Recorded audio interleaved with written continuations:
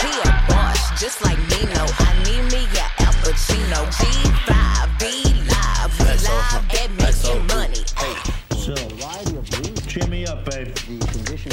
Just when I thought I was out, they pulled me back in. Huh? Zappuccino. Welcome back to Yeah. Al Pacino. We are here, and we've got a big boy today. We have. The biggest Is this boy. our longest movie? Yeah, it must be our longest movie. Yeah, probably Because it's one of the longest movies, right? Yeah, Like it's yeah, it is famously long. three something. It's like 3:19 or something. I think Mhm. it's like 3 hours and 15 change. minutes. It's like over 3 hours, but long. He's a long boy. It's a big boy. I love this In a movie full of I- short kings. yeah. It's a long movie. It's a long movie, but short kings. Yes, exactly. Yeah, me too. This is the first movie we've discussed that I unabashedly, wholeheartedly love. So that's very yeah. exciting. This is Great. the first 5-star Yeah, project. for me, it so. is. It is. And then the next one is next week. Ah, so it's oh my it's god, a good, yeah, it's a we're good- we're in it now. We've reached, this is the peak is beginning, It is, yeah, it is. which is exciting. That's great. I It's love good, that for it's Al. good. I love that for Al. The movie we are talking about is The Godfather Part 2. Podfather 2. Podfather 2, Podfather 2. it's happening. It's happening. Two if you're in The Sopranos. It's just two. Just Just two. two.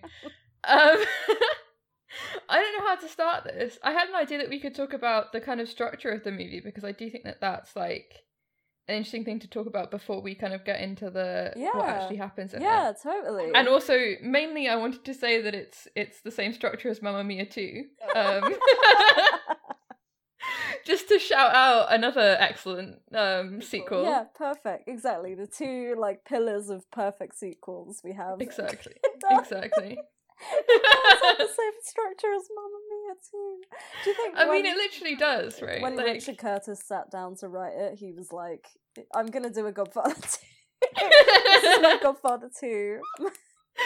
Yeah, so the structure of this movie, like the flash between Michael and Vito when they're both around the same age. I think I read that. Let me find it in that Coppola interview in Vulture. He was saying that he and Mario Puzo had this idea, or maybe I think it was Coppola had the idea that if he was going to make a movie about a father and a son, that he would want to do it so that they were the same age and it was cutting between them, and it was like this kind of direct comparison between the father and the son. And then when they approached him about doing Godfather 2, which he didn't want to do initially, he realized, oh, well, I have this idea for this kind of structure of way of doing this kind of movie, and I could apply it to The Godfather, even though we've already met, obviously, Vito in the previous film. Yeah, I mean, that no one wanted to do this movie. That's, I guess, the first thing to mention. This is a time when people weren't really making sequels, right? Especially not a sequel that was directed by the same person who made the first one, and that was, given the same kind of importance as the first movie. I mean, Star Wars obviously comes in the 70s, and that's kind of, and then the sequel comes in 1980. That's kind of the first blockbuster sequel, and that's not directed by the same person, but obviously George Lucas is very much involved in both. But this was the first sequel that was ever nominated for an Academy Award, and the first sequel that was either as critically acclaimed or more critically acclaimed than the first one. This is the first kind of a continuation. It's the studio that wanted them to do it, so they must have seen that there was money there and there could be money in sequels, and the studio definitely wanted Coppola involved, so there was an understanding there that it was his film as well as Mario Puzo's film, that they were what made the first one work so well. But I don't know what the kind of calculation is with that in comparison to I don't know. I'm trying to think of any previous films that had sequels in this way. Yeah, that's a really and I really good can't think of question. anything. I mean, I'm sure because my knowledge of films before 1970 is not that great, but Like, well, yeah, I mean, there's sort of the only things that I can really think of is like stuff like serialization, like movies that are like westerns, like continuations for that kind of thing, like, you know, in kind of like real, like sort of, you know, 1930s, 40s, like, yeah, shoot 'em up sort of movies, you know, like that kind of thing. Nothing like, you know, nothing with the weight of something like this, I guess. It's all very kind of very pulpy, I guess, is the answer. You know, just not particularly comet. I mean, definitely not in that time. It's so weird to think about the fact that there was once a time where people were like, sequel?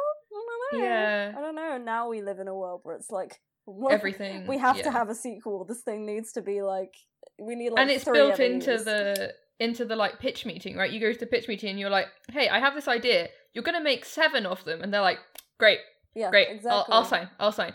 But I mean, and now I'm thinking like, I know that there's like a Psycho 2 and stuff like that, but Hitchcock was not involved in that. Like, that's not kind of, it is like you said, it's very pulpy. It's the sort of the kind of trashy knockoff, like maybe it's a TV movie, maybe you make like a little bit of money from it, but it's not going to do, it's just like a cash grab on the original rather than like its own entity. Yeah, 100%. Yeah, I guess. Yeah, I mean, because I'm on the Wikipedia page for American sequel films, which has 1,304 entries. And the only thing that I can see that's jumping out at me that I think would be a good example of this kind of filmmaking from that period of time is the Planet of the Apes movies. Like the original Planet of the Apes movies. Like, this is Beneath the Planet of the Apes was the first one that came up, and then they made Escape from the Planet of the Apes in 1971. This is from 1970. So, yeah, I think this is the sequel.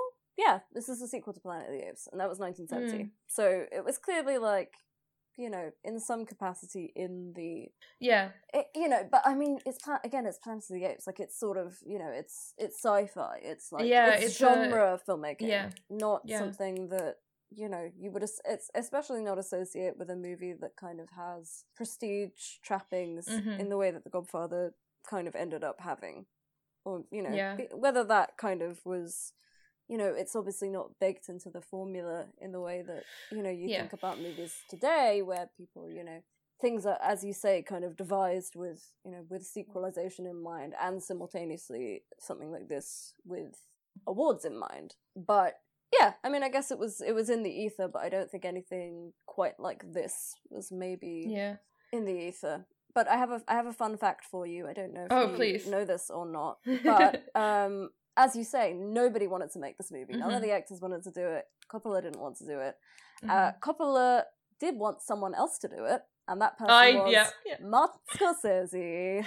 Yes! I did read this, and I wrote it down as well.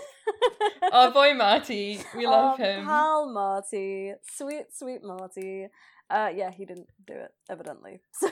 I believe it was like Coppola signed on, eventually was persuaded to produce it, and once he agreed to do that, he came back to Paramount and was like, I figured it out, I know exactly who should direct this movie. Aww, Martin Scorsese. My friend and they're Marty. Like, no, absolutely not. He's made Mean Streets, which is not at all the vibe we're after. And and whatever, what's before Mean Streets? All sorts of like kind of vaguely nasty like New York. Tiny little like schlocky movies. Nothing major. Exactly. Mean Streets is the big boy. Which is so funny. I know.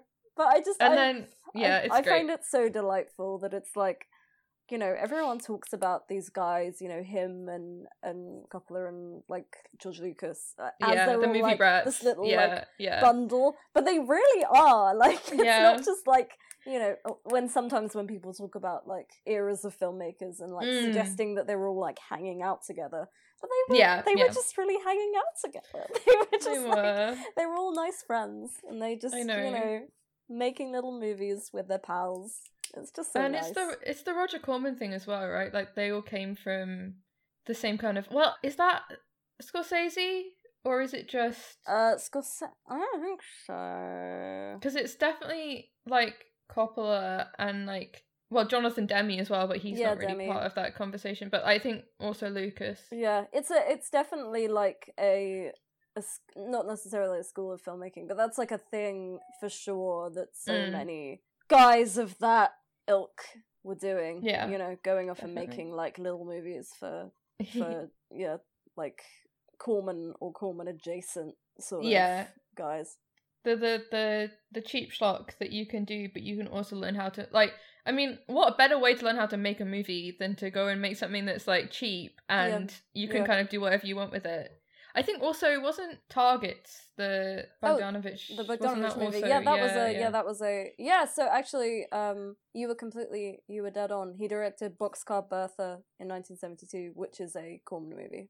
Right, just before Mean Streets, basically. So yeah. So it's all of these guys who are like, it's Roger Corman is responsible. He's one of those like, I don't know that anyone is watching a Roger Corman movie now and being like, this is a work of art, but he is like, he did bring up all of these guys. Oh my god, yeah, literally. I'm on the Roger Corman wiki, and it's literally like Coppola, Ron Howard, Martin Scorsese, Jonathan Demme, and James Cameron, and also all the actors, you know, Peter Fonda, Nicholson, Dennis Hopper, truly, that guy had his fingers in all the pies, you know, like he's just the real father of New Hollywood is Roger Corman. Yeah,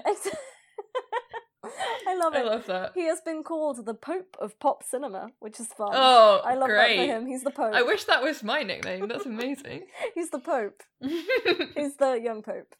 The young Pope. The young Pope. The two popes. Yeah, so if we're talking about like Coppola being resistant to making this movie, what kind of eventually persuaded him seems to be both getting $1 million to make it, and that he got Paramount to sign on to finance The Conversation, basically as part of them agreeing to do this movie. And kind of the promise from Paramount that, like, if you make this is like, it's the, not to use the parlance from Blank Check, but which is a podcast that we both love, but this is the kind of the guarantor, right? So he's like, this is the point where he's like, okay, I made this big movie, you didn't pay me particularly very much to make it. I don't really want to get stuck in this kind of genre. This is not what I want to do for the rest of my life, but I will make 2, and if 2 does well, I can then from that do basically whatever I want. Yeah. And then he did Apocalypse Now, which obviously, if you're gonna make, you know, whatever you want, this is the movie. That's whatever you want. Yeah, exactly. And also Bob Evans was banned from set, so that's important. Bob. The the figure that looms over the first movie is now, and the same for like Gordon Willis didn't want to get involved, but eventually they gave him enough money that he signed up. And then Al, if we want to talk about Al getting involved, I have notes about this somewhere. Great, yeah. Well, I was going to ask you what Al's up to at this point in time. I mean, obviously, we've been following along literally, but you know, what else is going on? Yeah, well, he's kind of dealing with the overnight stardom, pretty much, of The Godfather. I mean, on this movie, having to have like a bodyguard outside his hotel room because girls won't leave him alone, like. That's the vibe. Wow, he's been beaten. Which, I mean, yeah, exactly, right? And this is when he starts being like, I wish people didn't think that they knew me. All of these girls are like, oh, Michael. They call him Michael. And he's like, I'm not Michael. Like, that's not who I am. That's hysterical. That's so funny. I like, for some reason, even though he is the actor that he is and he looks the way that he does, for some reason, like, I find it very weird to imagine, like, him having, like, groupies. It's just so strange. But it's like, I mean, that's what it was like to be a movie star. It's just very, like... Yeah. But I mean, especially because it's like, it's not like he was doing a lot of interviews. He's never really done a lot of interviews. I mean, I don't know what the situation was with, like, celebrity stuff at that point, but I imagine it was mostly in, like, magazines and stuff like that. I don't know that he did any TV kind of spots in the same way that you would now, right? Like, right now, not right now, but in general, if you were making a movie in the 21st century, you would go on a press tour, and that would be, like, you would talk to so many reporters, and you would make, and be in videos and be on talk shows and all of that kind of thing, and he didn't really do that, so it is this sort of just this stardom based on this one film, and this film at a time when people didn't own films at home, so you go to see it like 3 times in the cinema and then you just kind of think about it for like however long until you get to see it again. But yeah, so he didn't want to do this movie. Well, yeah, he didn't want to do it because in part because the first one was so draining and it's such a difficult character to play, and partly because you obviously don't want to get typecasted, right? You don't want to be like, it's Michael Corleone, that's all he does, that's his character. But so Mario Puzo wrote the script and he was like, okay, it's an okay script, but it's not that great. And then eventually he met with Coppola, and Coppola was so excited about his idea for the movie, and Al got the kind of thrill, like, from talking to him, and he was like, well, okay, you get that thrill, you make the movie. I have another fun fact for you. Oh, yeah? Which is that Jimmy Caan only agreed to be in this movie if he got paid exactly the same amount that he got paid for the Godfather. What a king! And I love him so much. They agreed. He was like, give me $1 million, and they were like, okay. Wow. For one scene. For one That's scene. incredible. I love him. I love him. Obsessed. Truly. End of tweet. Like, Jimmy Caan. Jimmy. But yeah, so we could also talk about Bobby being cast. Well, We are going to spend some time on Bobby. Yeah, do you wanna tell me about Bobby? Your notes? I have. Yeah, I thought that it would be fun for me to like tag team you this week. Oh, and be nice. like, Yeah. well, if you're gonna do the Al context, Mhm, I mhm. will, teach the children about Bobbitt De Niro. Let me tell you what he's up to, where he's been, what he's Oh, been please doing do, this yeah. time. So yeah, it's impossible to talk about this movie without talking about the two of them. I don't think. I think we need to give them equal, in the way that the movie kind of gives Yeah. them equal billing. We need to give them both equal billing. So Yeah. a little bit of background, only a tiny bit of background, because they are, I suppose they have similar-ish careers in Yeah. that, they're both actor studio guys, they're both Strasbourg guys, method adjacent, Stanislavski, that whole kind of thing. Bobby doesn't do as much in terms of theatre in the way that Al does. Like, he's more of a movie actor, basically, for his whole career. He makes a lot of small movies. As you said, like, before this, he was doing Mean Streets, and that was, that was what really launched his career, I suppose. This and the kind of 1-2 of Mean Streets, and then this. Coppola apparently, Scorsese showed him a cut of Mean Streets, an early cut of Mean Streets, and right off that, he cast him in this. Oh, So, that's perfect, nice. perfect. Our boys. Our boys. But Yeah. yeah, and I mean, he fucking knocks it out the park in this movie. He's so good. He's so good. He's so good. And apparently he went, in preparation when he was prepping for this role, he went to a screening room and videotaped all of Marlon Brando's scenes from the first movie and like watched them over and over again. Like, he fully brought a video camera to a screening room and so just, cute. turned it on and taped all the bits and then turned it off again. And It's amazing. I was thinking, like, when I was watching it, he does the kind of like little mannerisms, and obviously he's doing the voice, but not an impression, but he's definitely doing the voice. But it's so perfectly balanced. It's like he's not doing an impression. He's not doing exactly what Brando did, because obviously that's like Vito later in his life, and also it would be kind of uncanny. He's not doing that, but he's doing just enough to make you familiar with him as being Vito, and he's so good in this. He's so good. He's so good. And so handsome. I mean, Jesus. Just like what, like, have you seen that tweet that's been going around that's like, what's the best a person has ever looked in a movie? Yes. Like, I don't think he's the best a person has ever looked in a movie in this. He's But he's up like there. he's like top 5. Like, it's 5 to 10 at most. It's Like, he's incredible. just amazing. Just like, and he's and like he's not like, it's not like he's dressed like a hunk. It's not like he's like walking around and like, no vests for men in this He does. timeline. He does have a sort of a kind of thermal long sleeve. It's like a I've forgotten what the word is. It's like a Henley almost. Yeah, and it's just open a little bit, and you see his collarbones, and I'm like, you slut, you look great, like. It's incredible. It's so good. That's all you need. Flirting with 1920s women, just Literally. like a little bit of collarbone. Yeah, The little like hats. I love oh my it. god, the hats. I love it. No man has ever had. That's not true. He has incredible cheekbones, and somehow the kind of peaked cap, Yeah. like with the angles, it's just incredible. Oh, it's so good. amazing. He is So handsome. Yeah, I truly, like, as I said to you the other day, like, all my notes for the sort of Vito sections are just nigh on incomprehensible, because I'm just sitting there the entire time, just, like, staring at him, which I guess is, like, you know, I mean, it's one thing to, like, obviously, in the most literal sense, you want to look at him, but you also, like, want to look at him. Like, he's such a... He's so compelling. This performance is so great. When I was, you know, doing my, like, Bobby brushing up, there's a quote from Pauline Kael about this performance, which I'm obsessed with. And please.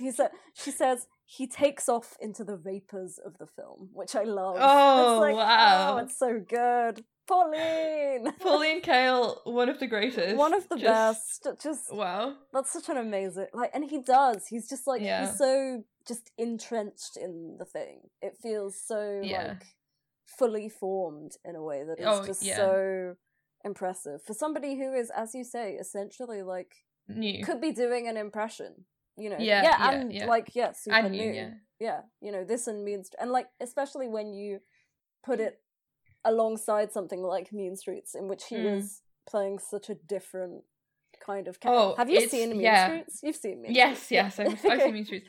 I also was thinking about the kind of, because he was in some very early De Palma movies, and I'm not 100% sure if Hi Mom is before this or after. I think it's before. It's before this. Hi Mom is 71, I think. There you go. Yeah. Which I really love. I think it's actually my favourite De Palma, and I've seen quite a few De Palmas now. Wild. Yeah, I really, really love it. It's like he's making Rear Window, but then at some point, like halfway through, it turns into like a commentary on like race in New York, and it's great. It's like nuts, but it's great. And De Niro is amazing in that. But again, like completely different characters. I have a quote written down from Michael Mann talking about the difference between De Niro and Al and the way that they act. Obviously from working with them on Heat, so this is later, but he said, De Niro sees the part as a construction, working incredibly hard, detail by detail, bit by bit, building character, as if you were I.M. Pei, the architect? Anyway. The way Al acquires insight into a character is different. It's more like Picasso staring at an empty canvas for many hours in intense concentration. And then there's a series of brushstrokes, and a piece of the character is alive. Which is just Michael Mann. Michael Mann. The absolute best. I love Michael Mann so much. Man. What a mighty good man. Yes. God bless. I love that. And but I find that so interesting. Yeah. I love that it kind of, in a weird way, it like, because I mean, we've made this joke just between us before, in that it's like, you're the Pacino guy and I'm the De Niro guy. And that so succinctly captures like a thing that I tend to like about actors that I like, when it's like they do the work, like it's like they do the prep, they've done their homework, they come in and they're logged in and they're just like in it, you know, and it's a result of like not necessarily something preternatural, it's like something that is crafted, like it's, you know, it's a labor in a way that I think I really appreciate, when you can sort of see not necessarily see the work somebody's putting in, but you can see that there's a level of, I guess, craftsmanship in the way that you approach it, because some actors can be very natural and some actors bounce off of each other and, like, you know, throw themselves into a scene in a way that's more loose and less structured. But I think that, I really like when you hear something about that. Something like that about an actor and you're like, oh yeah, you can tell, like, you know that somebody the only reason that this performance works or this performer works is because they think about it all the time. They're thinking about it all the time. It's so fully realized, and so like they must be fucking awful people to be around. That's what I'm saying. But I think also this is part of the thing that I see as the difference between them, which is, I mean, I'm probably just going to end up restating the thing that Michael Mann said, but not as eloquently. But I think that Pacino always has a little bit of himself in his characters, and he starts from who he is and then finds a part of himself, and that's the character, right? Whereas I think that De Niro really, I mean, it's what Michael Mann said, it's from the ground up, it's completely rebuilding himself, and he's not really in it at all. I mean, I'm sure he's in some of them, but that complete, I don't see, when I watch Taxi Driver, I don't see Robert De Niro in that. Like, that's Travis Bickle, that's entirely Travis Bickle, that's not an aspect of Robert De Niro's personality, although I'm sure he is obviously drawing from his own life in part. But I think, whereas Al, I think when he prepares for something, he's very internal, and he's very, just kind of sits with it and thinks about it, rather than actually thinks about it in the sense of like thinks about the behavior and thinks about the person. Whereas I think De Niro is more the practicalities, maybe, and the kind of person he's playing. But I also do think for this one, I was thinking when I was watching, in the way that I think Al going forwards is more of the movie star, in that he's more, like I said, he's more in his characters and more always charming and always kind of at least a little bit sympathetic. Whereas I think in this he's so closed, and he's so just impossible to get to, and I think that Bobby almost has the job of being charming and not as serious in the same way, and not as like his section is certainly not as like incredibly sad as the section with Michael. Yeah, absolutely. That's something that I noted down as well when I was watching it, is that I feel like for the whole movie he's operating at this one sort of note, like even when he's like, I think especially you see this in kind of the first sort of section of the movie, which, you know, obviously mirrors like the first section of one so clearly, like, you know, two different events, two different Godfathers, definitely. You know, people coming in and paying their respects and, you know, leaving, and he's so, like, it's almost monotone, like he's doing so little. It is such a quiet performance in those moments. And I think the only moments where he's really big are when he's with Kay. It's sort of, that's it, really. Even the stuff like later on with Connie and with Fredo, like it's still fairly small. Like there's sort of only really in these very emotional, very family specific, in the literal sense, family specific moments that he really allows himself to like kind of explode. And definitely the rest of it is very small and very quiet and very, you know, he's heavy. He's so heavy. Yeah, just dead behind the eyes, like just miserable. I kept thinking about what you said about the first one, because I've been editing the episode, so I've been listening to you talk.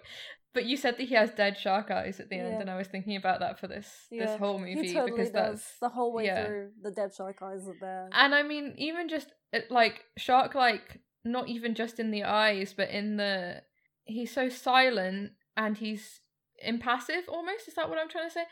And impossible to know him really in this, other than that, you know, that, I mean, I think it was, I can't remember what critic it was, but a quote from the Time that said that it's such an intelligent performance, in that you can just see that he's just thought about everything, and he's so analytical and he's so logical. And I mean, even in that early scene with the senator, where he's sitting in the office during the party, and the senator is sort of saying things to him, and the senator, you know, thinks that he's got Michael on the back foot, and Michael's just kind of like slightly kind of bouncing up and down, and he's like fidgeting a little bit, and it's like you can just tell that he's already knows what the senator is going to say. He already knows what his response is going to be, because he's thought about everything before it happens. And the same with, you know, most of his interactions with his family. I mean, I think the only time he's really blindsided in the movie is with Kay, and that's because he hasn't kind of considered that it's a possibility that she could leave him. That's really perceptive, actually, that it's like everything, the reason that is those emotional peaks in the movie is because he's unprepared, like he's taken aback and he's blindsided. And so I love that, and I offer you this nothing. Mic drop. God, it's so good. And it's so, also just, I mean, in terms of, just off the bat, if we want to keep talking about the acting, just to start with, and the fact that Bobby won his first Oscar for this, in the first place winning for supporting, which is kind of crazy because he's very much the lead of his section. It's probably slightly category. But I mean, also like Give him lead, like give him lead actor prize. Why not? Do you know who won lead actor that year? Art Carney, I believe, for a movie that I can't remember the name of now, but I remember reading that. Cool. Okay. But I mean, also, like, I think people writing about these two movies as a pair and as this kind of epic, and talking about them after the dust has settled kind of thing, obviously because these have such a long tail in the culture, and saying that, I mean, that Brando and Bobby both winning for these and Al not winning, and his performance almost being kind of like underappreciated in a way because it's not charming and he's not massively fun to watch, but it is this just portrait of someone going insane, but in a way that's so quiet and so like just someone completely hardening and completely becoming quote unquote evil is what people have said, but I don't know if evil is really the right way of describing it. But that kind of I think one quote was just someone saying a portrait of the hardening of a heart, the best portrait of that we've kind of ever had. Yeah. Which I mean, yeah, and I think so. I love Bobby in this movie, and I do kind of think that he's better than Al, but I also don't really know if I want to like pit them against each other because the performances are so different. Don't pit two powerful Don't pit women two kings. each other. Yeah, exactly. Yeah, exactly. No, you're you're totally right. It is watching someone like calcify. It's such a. I mean, it's interesting because you haven't seen 3 and I haven't seen 3. No. And I will be very interested to see how he plays Michael in 3, because everything that I do know about that movie is that it's overblown, I guess. And I read that Al talking about it, that the mistake was trying to redeem Michael. Yeah. And that's not really the point. I mean, the point of these movies is that this man is gone. Yeah, he's just irredeemable. He's gone. Yeah. And I mean, there's a quote that I really like. Let me read it now. Yeah. So Al talking about playing Michael in this one specifically, and he says, "I wanted people to like Michael, to like him in the sense that I wanted them to see him, to understand him and his dilemma, without asking them to identify with him." And it's this kind of, you have to.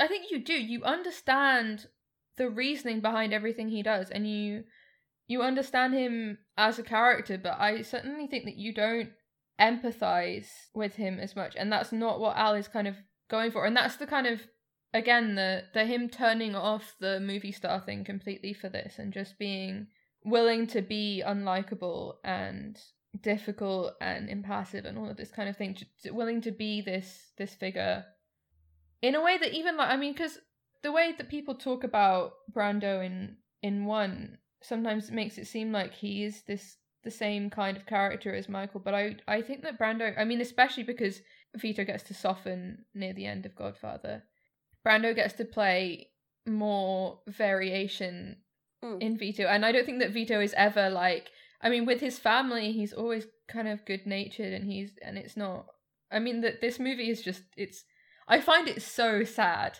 Like, I find it's just so deeply sad, like, and it ends on such a sad note, and it's just, in the way that, and I understand, I think people like the first one more because it is certainly more entertaining, and it ends on this, big blast of violence, and this one is much more contained, and it's much more about the characters and the choices they make.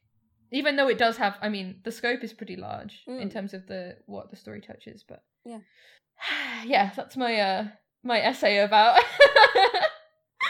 Al Pacino is good in The Godfather Part 2. Yeah, he is. I mean, he is. He's great. Like, I don't know what else there is to kind of say about it. And I think, it's funny that you mentioned that Vito is kind of in 1 fairly benevolent, I guess, or he doesn't engage in the violence and the sort of aggression of it as much. And one of my notes was that it seems like him and I can't think of her name, but like Mama Corleone.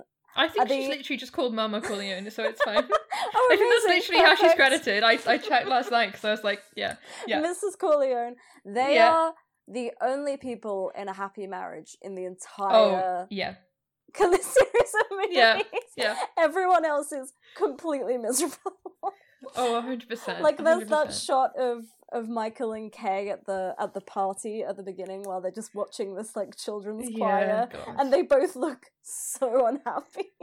It's just like two people who have completely lost all sense of like whatever. It's like you're past the point of watching a relationship die, and now you're just like sitting around just like reliving its funeral every day. Like you're just 100%. like watching you're like, this is great, this is I exist in like the carcass of what was once something really happy and comfortable, and it's so miserable. Everyone else is so miserable, but it's like, oh well, you know, the first generation of Corleones had a very happy marriage and seemed to be like very content, so cute, you know, which is great. I'm glad for, and it's happy all, for them.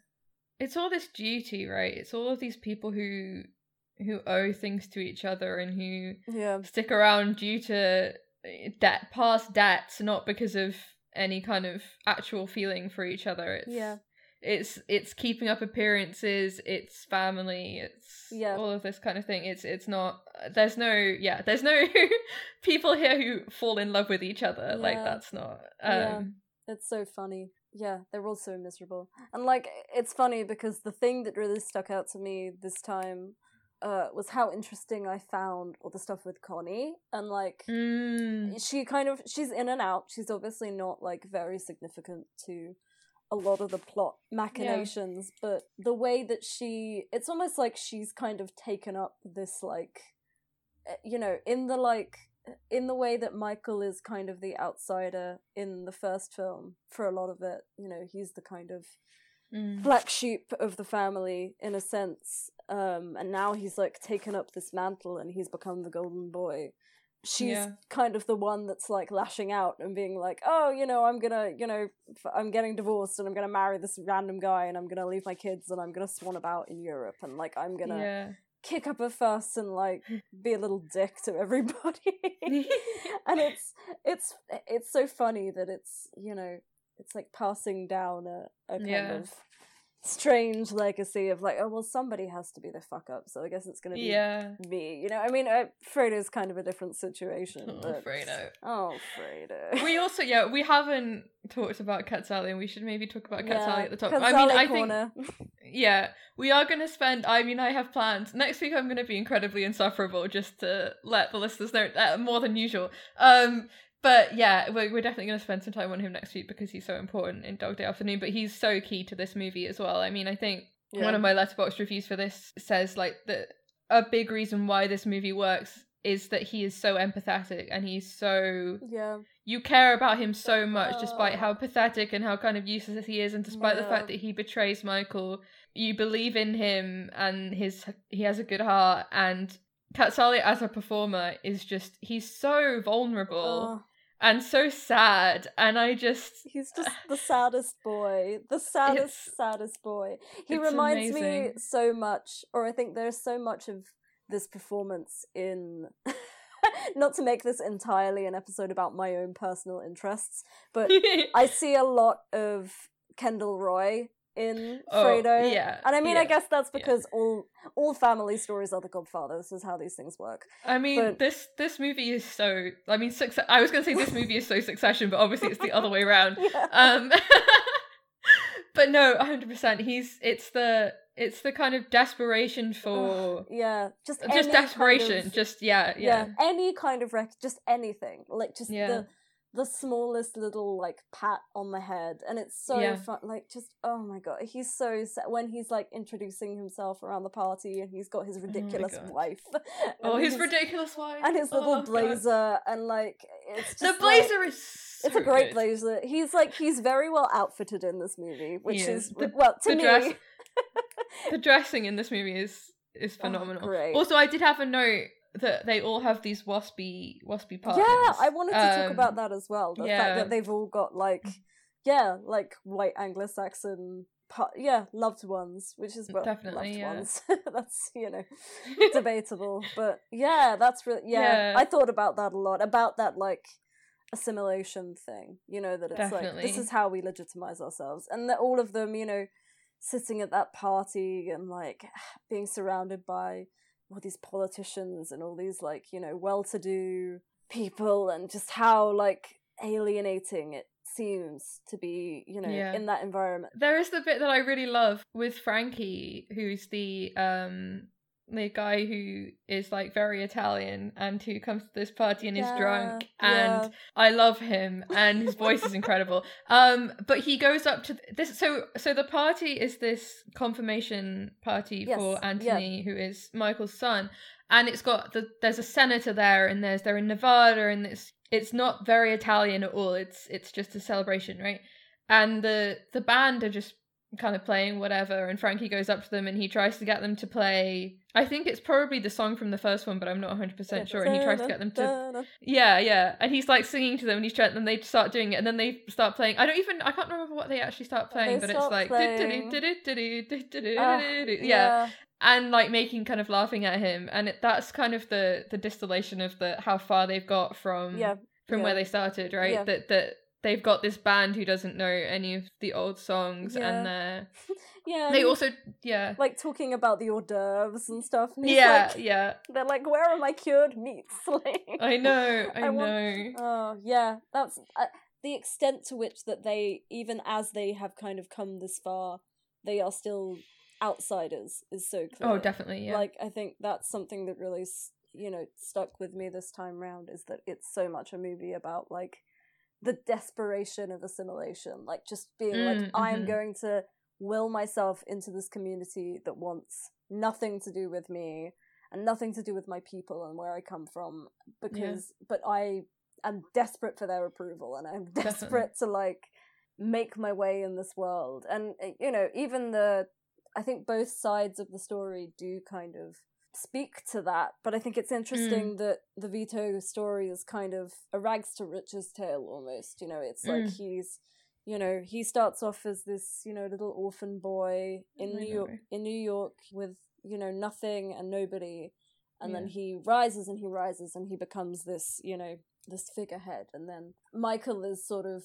just desperately clawing at that kind of same stuff, and you know but it's so much sadder when you're looking at it from his perspective, and when you're looking at it from that timeline in the movie, because you're just it's so miserable. Everyone is so miserable. Like, everyone's doing all this stuff, and they're like trying to hold on to something, but it doesn't seem that there's something that they're trying to hold on to is making them happy or making them doing anything positive for them, other than like making them money, which, you know, sure, I guess is useful. But at this confirmation party, the senator goes up and he says kind of thank you to Michael and Kay for some donation that they've made in Anthony's name, and he calls Anthony, I believe it's Anthony Vito Corleone, and I think he pronounces Corleone wrong, but I can't remember how he says it, and it's like, that's clearly an offense. And then when he's in the meeting with Michael, he pronounces Corleone in the Italian way, and he puts it like really in the Italian way, and it sounds like a slur when he does it. Like it sounds like he's I don't know, it's one of those things that, as much as Michael is so much cleverer than any of these people that he's dealing with, and clearly, I don't know, just so much more brilliant than any of them, but that doesn't matter as much as even just the fact that he is Italian stops him from being able to access, I don't know, the same levels of power that he might be able to otherwise. And it means that he's on the back foot still, even despite everything that he's gone through and everything that he's worked for. Yeah, absolutely. And it's almost, and I think it's so interesting that this movie is so much about casinos and about like, you know, this kind of, when I think of casinos, I think of, you know, this sort of massive, extravagant, like, performance of, like, you know, it's obviously casinos aren't specifically American, but in this... They feel very American. They feel very American, and it feels like such a display of Americanness. It's like, this is, you know, especially, and, you know, all the stuff in, you know, like you say, it's Nevada, and everything feels so... when you think of Las Vegas and you think of spaces like that, you think of maximalism, and you think of like, you know, just it's essentially like a microcosm of just the most America. It's like it's like everything is on steroids, and it's it's so relates to that idea of them kind of like, it's like they're performing this sense of Americanness, of this original notion of Americanness, but it's performative. Like, all of it is fundamentally performative, because it's just, you know, it's big and it's gaudy and it's like what they want. It's like what it is, but it's not completely what it is, and it's never going to be completely what it is. And like you say, Michael can be as smart as he wants to be and as ahead of the game as he is, but ultimately that's what they'll always have on him, that he's not, you know, he's not cut from that cloth. He's always going to be the son of an immigrant, you know, and America will never completely absorb them in the way that they would love to have. And I think it's sad. Also, the Las Vegas stuff is so interesting, because there's even stuff with, what's his name? It's not, they're talking about Mo Green with Lee Strasberg. I can't remember what his character is called. The Roth. Is it Roth? Roth, thank you. Yes, with Roth. And he's talking about Mo Green building Las Vegas from, it was just a stop for GIs, right? It was nothing, and he built it in the, I can't remember when it was, like the 30s, or I guess the 40s probably. And I was thinking as well in that moment about The Irishman, because there's a scene in The Irishman where they talk about, Hoffa, I think, talks about the Teamsters built Las Vegas because the only people who would lend them money to build casinos were the Teamsters, because the banks weren't willing to do it. Yeah. And it's interesting that this kind of, this American maximalist icon was built by like Jewish people and Italians and truck drivers. And then they're locked out of it. Like, that even though they built it, they're then kind of, and what Roth says about Mo Green, there's no statue to him, there's no mention of him. I think that there's not like a huge amount of it, but there's some interesting stuff about other people who experience similar, other kind of groups of people who experience similar kind of things in America. I mean, there's some interesting stuff very briefly where like Frankie says some like very racially questionable stuff, and I'm like, oh, of course, because I mean, it's the same in The Sopranos, right? It's that they still feel that they are better than other people, despite the fact that there's a nobility, there's the like Roman Empire stuff, there's this kind of, this intrinsic thing that they still feel that they are above, despite the fact that American society treats them as if they are the same as... Yeah. There's some interesting stuff about a different group's place in America and the way that starts to change. Yeah. I guess during this time. Yeah, the deviation of like the way in which different minority groups kind of pit themselves almost against each other and like, you know, see themselves as different or as better. And I think there's probably some really interesting kind of stuff out there about the relationship between the kind of Italian community and the Jewish community. It's something I thought about a lot when watching this, and like it reminded me of, again, of The Sopranos, and like, you know, just how these two sort of communities oscillate and like, you know, relate to each other and interlink and kind of then again, and then also have this kind of weird animosity and this like, you know, they're all united by the common cause of the fact that, you know, white America will never entirely be open to them, but they don't see themselves as fighting a common enemy, you know, they see themselves as separate.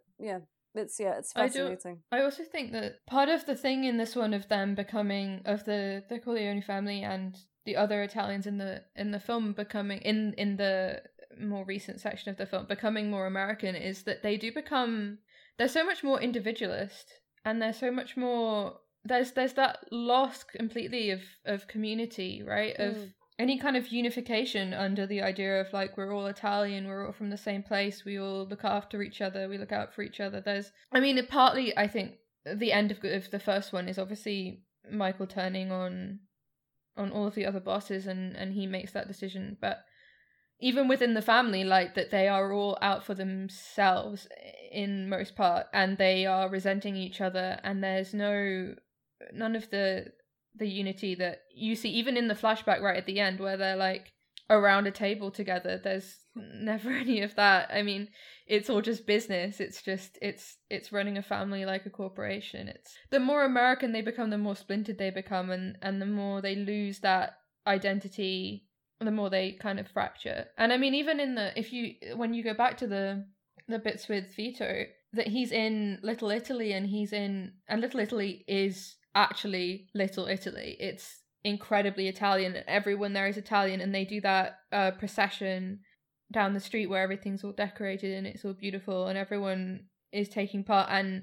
everyone is like paysan, and everyone is, which just, you know, they've moved away from New York, they've moved away from that, they've moved to Nevada, they've become so American, and it's the assimilation, but the massive amounts that they lose by assimilating. Yeah, absolutely. Because this, not to be like flippant about it, but ultimately these movies are just about like the dissolution of family, about like 100%. fundamentally that's, you know, you cut everything else aside and it's like, this is a story about people alienating themselves from the people who love them, and you know, vice versa. And yeah, isn't that like the most literal way to do that, to completely alienate yourself from, you know, the culture that you grew up in, the culture that your family exists within, and like, you know, conform to this kind of amorphous, very kind of like very amusingly sort of tacky, like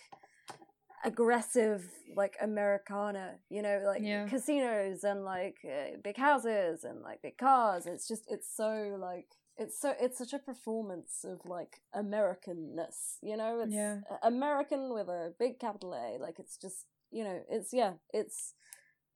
so desperate. You know, it's such a clawing at it, and you lose the stuff that matters. You know, that's the thing that keeps you grounded. Like, it's so funny that you mentioned that procession, you know, the parade, and that, you know, the fact that we see at the end of that scene is what we see is, you know, Vito on the steps with the kids, looking at Michael, looking at his son, and, you know, saying, "Your family loves you. Yeah, all of this is for you. Everything that I do, this is for you. Like, I am out here killing people. I'm robbing people. I am creating this entire, you know, ecosystem, essentially, from the ground up, because I want you to have the life that I didn't have. Like, I want you to be able to, you know, thrive and grow, and all of this is for you." And I don't think that that's kind of the issue, isn't it? That Michael is not doing what he's doing really for the family. Like, if he were to really think about his family, you know, this wouldn't be... If he were to be really thinking about his family, then the Fredo stuff wouldn't happen, you know?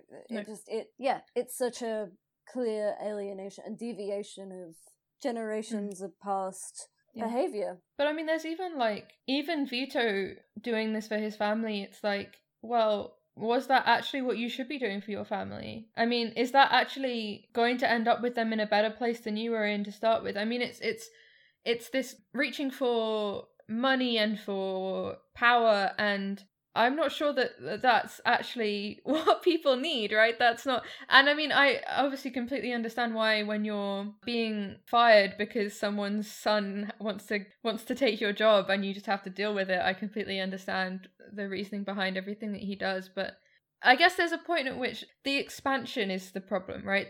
That you could have this family and you could do kind of some relatively petty things and not have your hands in the senators and all of this kind of thing, and you could be comfortably well off and that would be fine.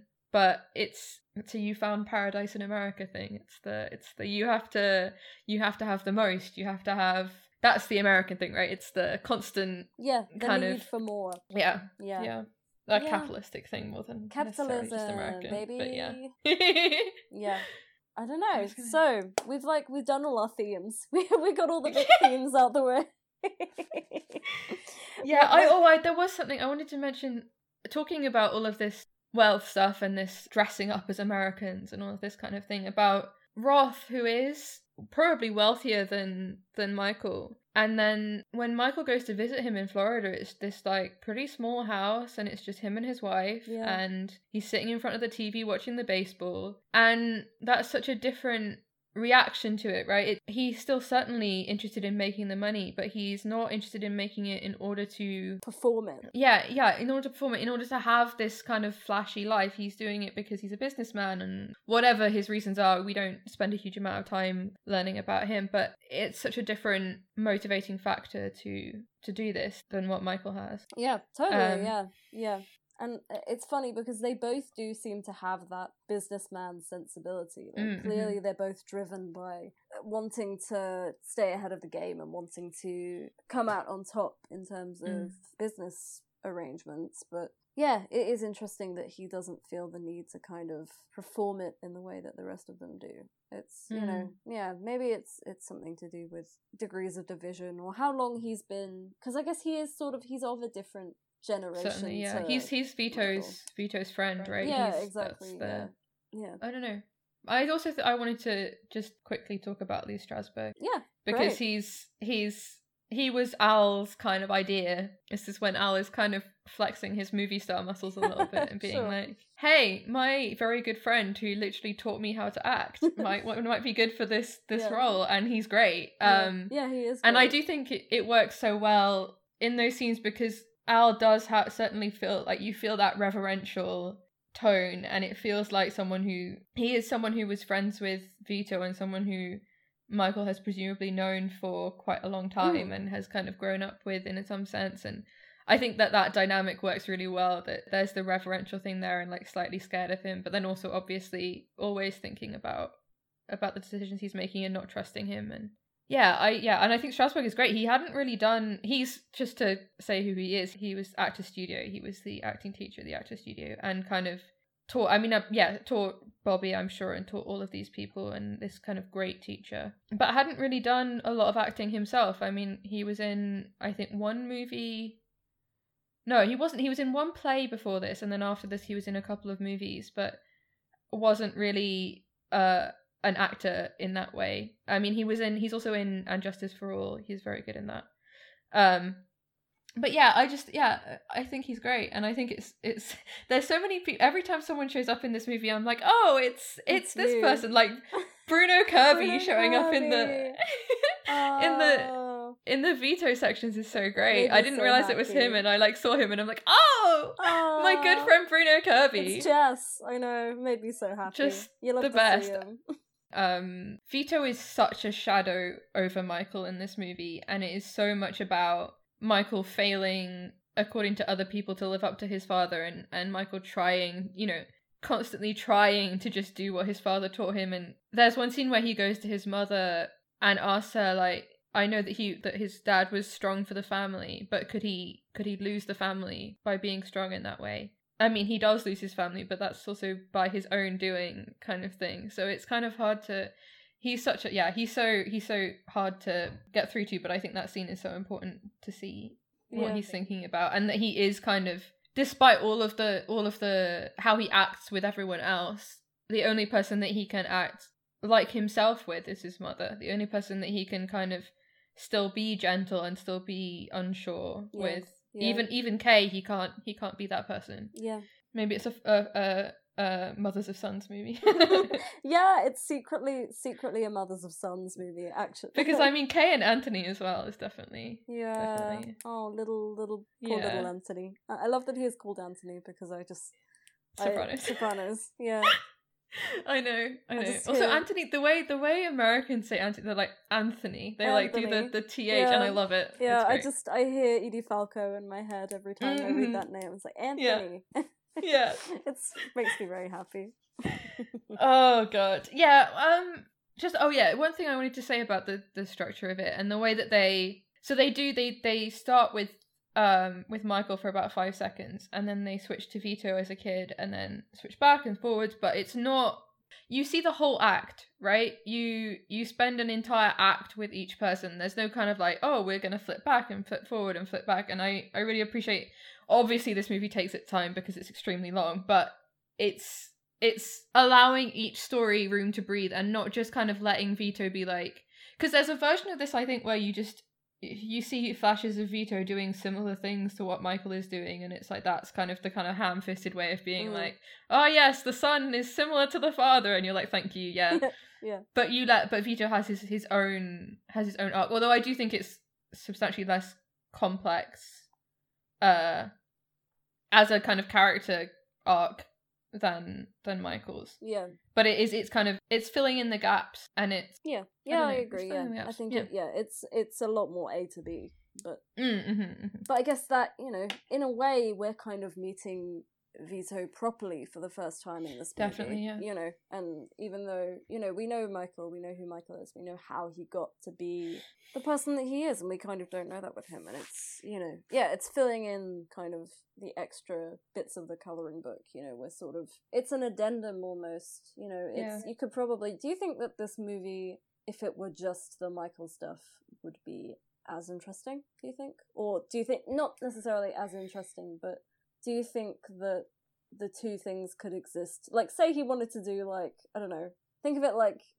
you know, like your Lord of the Rings, it's like part 1 and part 2, or whatever, of The Godfather 2. Do you think that they would work as individual pieces of stuff? Yeah. You know? Well, they recut it for television. Oh, yeah, of course, yeah. Yeah, and they put Vito, the stuff with De Niro first, and then they put The Godfather, and then they put The Godfather 2, and oh, wow. I've read Al saying, like, it doesn't work. Because that's not what the movies were made for. The Godfather 2 is structured so that you have those moments with Vito, and then you go back to Michael. And I could even see, like, I don't know how it would cut together if it was just Michael, but certainly I think the Vito stuff makes the Michael stuff stronger, because you have that direct line, you have that kind of direct comparison between the two of them, and they're just sort of, even just between De Niro and Pacino, there's that someone I follow on Letterboxd, I think her name is Vivian, I can link it in the show notes. She said this really great, like, very short Letterboxd reviews, which sometimes there are, and you're just like, wow, holy shit, like, well done. And it was the tender black eyes of the father morphing into the dead black eyes of the son, and that's like perfect, right? Yeah, like that's Good and stuff, it's the fades between the two of them, it's the kind of the direct relation between the two of them that I think works so well. And I do think the structure of it is so genius. And because I also think, like, you're watching Godfather 2 and you're just watching Michael, it's just watching Michael become even more cold and even more detached than he is in the first one, and I don't know that that's something that you want to sit with for like 2.5 hours. I don't know, that's very true. And I was also thinking about go ahead. That now that this would be television, which is fine but kind of sad, like anything that's this long kind of story that's so massive, you would immediately be like, great, it's a whatever 7-season HBO kind of thing, which I'm sure I would love and I would be a big fan of, but there's something to it. I mean, even though both movies are very long, that it is contained in that way. And it's, you know, finite, I suppose. You know, I think the thing about, you know, this transition, as you say, like from film to TV, and I think it's so interesting. It reminds me a lot of when The Irishman came out, and there were all these articles that were like, how to watch The Irishman like it's a miniseries, because it's 3 hours long and you're going to need breaks. So here are the places in which you can take a break, and you can come back to it, you know, after having your dinner or like dealing with your children or whatever, and like start it again, and then you can pause it here, and then you can come back to it tomorrow. And I mean, it's complicated because I'm like, I know that this is a Netflix movie, that Marty made it with Netflix, my friend Marty. He made it with Netflix, but I don't think that he made it for Netflix with the idea that someone's going to sit down and watch it in chunks at home. Like, I don't think that if you're making a movie, you don't it's a movie. It's a movie. Like, that's what it is. And it's a movie, that's what it is.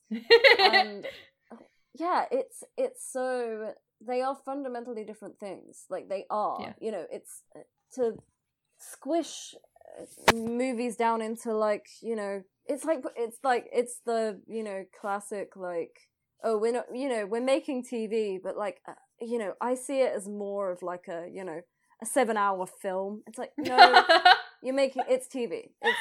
If you're making a 7-hour film, you're not making TV in the way that you think you want to be making. Like, it's not, that's the, you know, they're different things, they're different mediums. You can't like treat them as the same thing, and it pisses it's me like off. It's people can spin entire series out of something that could be 45 minutes long, and could be great at 45 minutes long, but they spin it out longer because that's the kind of entertainment people want to consume now. They want to sit down and they want to watch something that's like that they can binge over a weekend and feel like they've done something I don't know. I mean, I don't want to like disparage like the way that people watch movies and TV and stuff like that, because I know that, you know, we've got people have lives. Yeah, I'm not expecting... exactly, and the environment is changed. Like the environment in which people watch things is so different now, even from when it was like last year. And I obviously, you know, people have children. I completely understand that you can't just sit down and like watch something that's like 4 hours long. But also, people who don't have children still do the same thing, right? Like it's like the people who could feasibly sit down won't in the same way now. But I mean, there was also, I was reading that there were complaints about this movie being incredibly long from the movie theaters, because they could only put so many showings on per day. Sure. And it actually might have been part of the reason why this movie didn't make as much money as the first one, because they just physically couldn't put as many showings in one day. That's really funny. That's so funny. Great. I love that. I mean, it makes sense, but it's just one of those things that's like, it'd be so funny if they were like showing The Godfather, like the way that they do when like a new Marvel movie comes out. They're just like programming it in blocks. It's like, you're going to see The Godfather 2 at like 3:10, and then down the road, like halfway down the hallway, there's somebody watching The Godfather Part 2 at like 3:15. It's literally just packed in everywhere. But I mean, there weren't the same kind of multiplayer. I mean, this is also the part of the thing of this, like in the history of cinema. But that this is I mean, Godfather is an early kind of a blockbuster, and it's before Jaws, it's before Star Wars, it's before these kinds of massively successful films, and it managed to be massively successful. I mean, I'm sure this film is also very successful, but it didn't make as much money as the first one. Yeah. Do you have Frodo notes? Should we talk about Frodo? I do have Frodo notes. I do want to talk... Okay, we can just talk about briefly. There's one thing that happens where... So Frodo is like running kind of casinos for Michael and brothels and stuff like that. And there's one scene where the senator, who we meet in the first scene, is in this brothel, and he wakes up and the woman he had slept with is dead. Yeah. In a violent manner. And I still don't really know if she was killed by someone else and this was a way to kind of like get something on the senator, if that makes sense. Yeah. Or if he actually did it himself. I'm not sure which way around it is, but anyway. Yeah, that's a good question, actually. Yeah. I hadn't even, I mean, obviously I'm aware of the scene. I hadn't really I think I sort of assumed that it was somebody else. Yeah. Weirdly. I think that's the vibe that, because I mean, he says that he doesn't remember doing it and all this kind of thing. I don't want to dwell too much on the like horrible, violent dead thing. prostitutes. But I did just want to mention it in the context of when they're in Cuba. They go to this show that Fredo takes them to, and there's this woman who gets tied up, and this is part of the show. And I was like, that's exactly the same staging as with the woman who is killed by the senator, or maybe not killed by the senator, which made me think that it was staged. Was staged possibly by Fredo, because it's like referencing something that he's seen before, which I think is really interesting. I mean, I have no idea if that was on purpose or if it's just like iconography that like a woman in white getting tied up. I understand that that's kind of a specific, that's an a really image, but good point. Good catch, Maddie. Well done. Yeah. I love that scene anyway. The scene with the not the death, but all of the stuff in Cuba. I absolutely love. I love that whole section of the movie, especially because I'm so interested in. I am not by any means a scholar, but I like Cold War stuff. I did want to bring up the scene where Michael and Roth go to Cuba and they're talking about setting up casinos there, and they meet with, I believe, the president of Cuba. Yeah. And it's them and then General Fruit Company and like all of these corporate kind of entities. And I was just thinking about the involvement of all of the, like thinking about the fruit companies and their involvement in kind of insurgencies in Latin America and stuff like this. And it's just like a very brief thing. And I'm like, oh, that's what was happening at that time. Like American corporations just meddling with like these countries that would probably have been fine on their own and are still dealing with the kind of repercussions of what happened then. True. But I mean, they're basically there during the revolution. Like it's beginning to happen when they get there, and it comes to a head on New Year's Eve, which is a fantastic scene. Oh, so good. Yeah, and then they have to escape. But it's also where Michael finds out that Fredo has been Oh, we haven't mentioned. Okay, we find out that Fredo has been talking to Roth and giving him information, and he's been doing it through Johnny Ola, who is Dominic Chianese, who is Uncle June in Sopranos. Oh my god! Of course he is. Wow, which is just I great. Didn't even clock. That's so funny. Yeah, Laura's he's face so good in it. Strikes again. He is really good. He's great, and I didn't know who he was the first time I watched this, but then he's also he's in Dog Day as well. He plays Al's dad very briefly in Dog Day, so that's nice. I love that. Great. Oh my god, all these guys. Which is great. They're all in it. It's also so wild that Sopranos references these movies so much, and then they have even the fact that they have Lorraine Bracco from Goodfellas, and they have Dominic Chianese who's acted opposite Al, and they're sitting there while Silvio is doing an impression. Yeah. It's so wild. That is crazy. That is crazy. But yeah. So the way that Michael finds out, well, I think that Michael kind of had guessed previously, right? I do think that this is part of the thing of Michael kind of knows everything, but he has to have confirmation. And they go to this show, and Fredo has been tasked with entertaining the senators and the judges, and Johnny Ola is there, I believe, or maybe he isn't, but he's he's in Cuba at that time. I don't think he's there, but Fredo brings him up. That's the thing. He says he knew about this place because Johnny Ola showed it to him, and that's when this is what Al has said is his favorite thing in the whole movie, is where Michael just very quietly realizes and just internalizes. God. Yeah, and then he just puts his hands over his face. Oh, it's so good. It's so good. I made a note about that. I love that. That's his he's so stoic the whole time. The entire movie, with notable exceptions, he's so chill. But when the realization hits him, and he just like you say, he just face hands. It's oh no, he can't. Yeah. He can't. That veneer is broken ever so slightly. Because no one's looking at him as well. Yeah. It's just and then he looks to his bodyguard, and his bodyguard is yeah. It's just this little tiny private moment of grief. It's it's great. It's and so then great. Immediately after they shot that scene, Al went to hospital because he had exhaustion. So this is the long and storied history of Francis Ford Coppola almost killing his leading actors. He had pneumonia or something like that. I think Al did on this, so he had to go to hospital right after this. Francis, honestly, yeah, I know. Frankie, stop it, please. But I do think I said this in the Godfather episode, but I do think that Coppola has an understanding of actors that is just so innate and so wonderful, and giving space to things like that, to gestures like that, and not requiring anything else, kind of thing, just letting that have its space. And you might even not catch it, right? You might even not see that in that shot, but you just let it happen. And I mean, there's also so much of there's one scene where Al's talking to Frankie, and he's back in the old Corleone house, and he just sits down in this chair, but he sits down so slowly. He just sits, and then he slowly crosses his legs, and there's just this threat. He's just embodying threat. Just. Yeah. And I do think, Michael is so.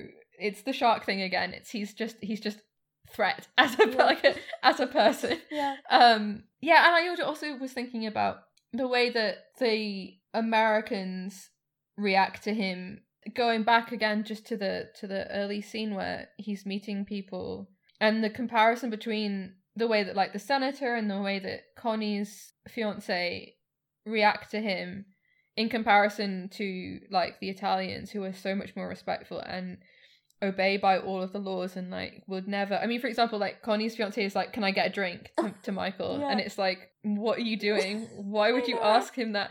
He's not yours. That's just so far beyond the pale. But that they don't know the gestures, and they have no interest in the gestures, and they have no understanding of because I do think that Michael's power is more apparent amongst other Italians, and that they understand, they understand what he's capable of and what he has power over in a way that the Americans don't really. Oh yeah, 100%, yeah.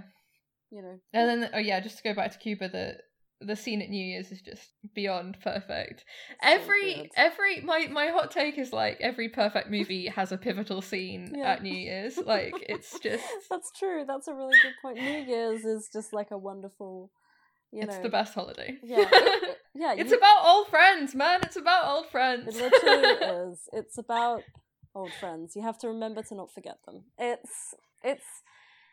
Yeah, I love New Year's, and I love New Year's in movies, and I love this scene also. It's so like I love that the key kind of interaction between Michael and Frodo happens in the midst of all this, chaos, and it's like they have this moment that they can only have this moment amongst noise, and like when they're only in the moment where he knows that it won't be seen, like it won't be heard or seen. It's like it's so intimate despite all the chaos going on around them. It's so well done, because it's like of course this is what it takes for these two people to be like emotionally honest and open and like clear with each other about their intentions. They have to be surrounded by like the cacophony of celebration and of happiness, and it's just really good. It's great. And I mean, again, just the gesture thing, like the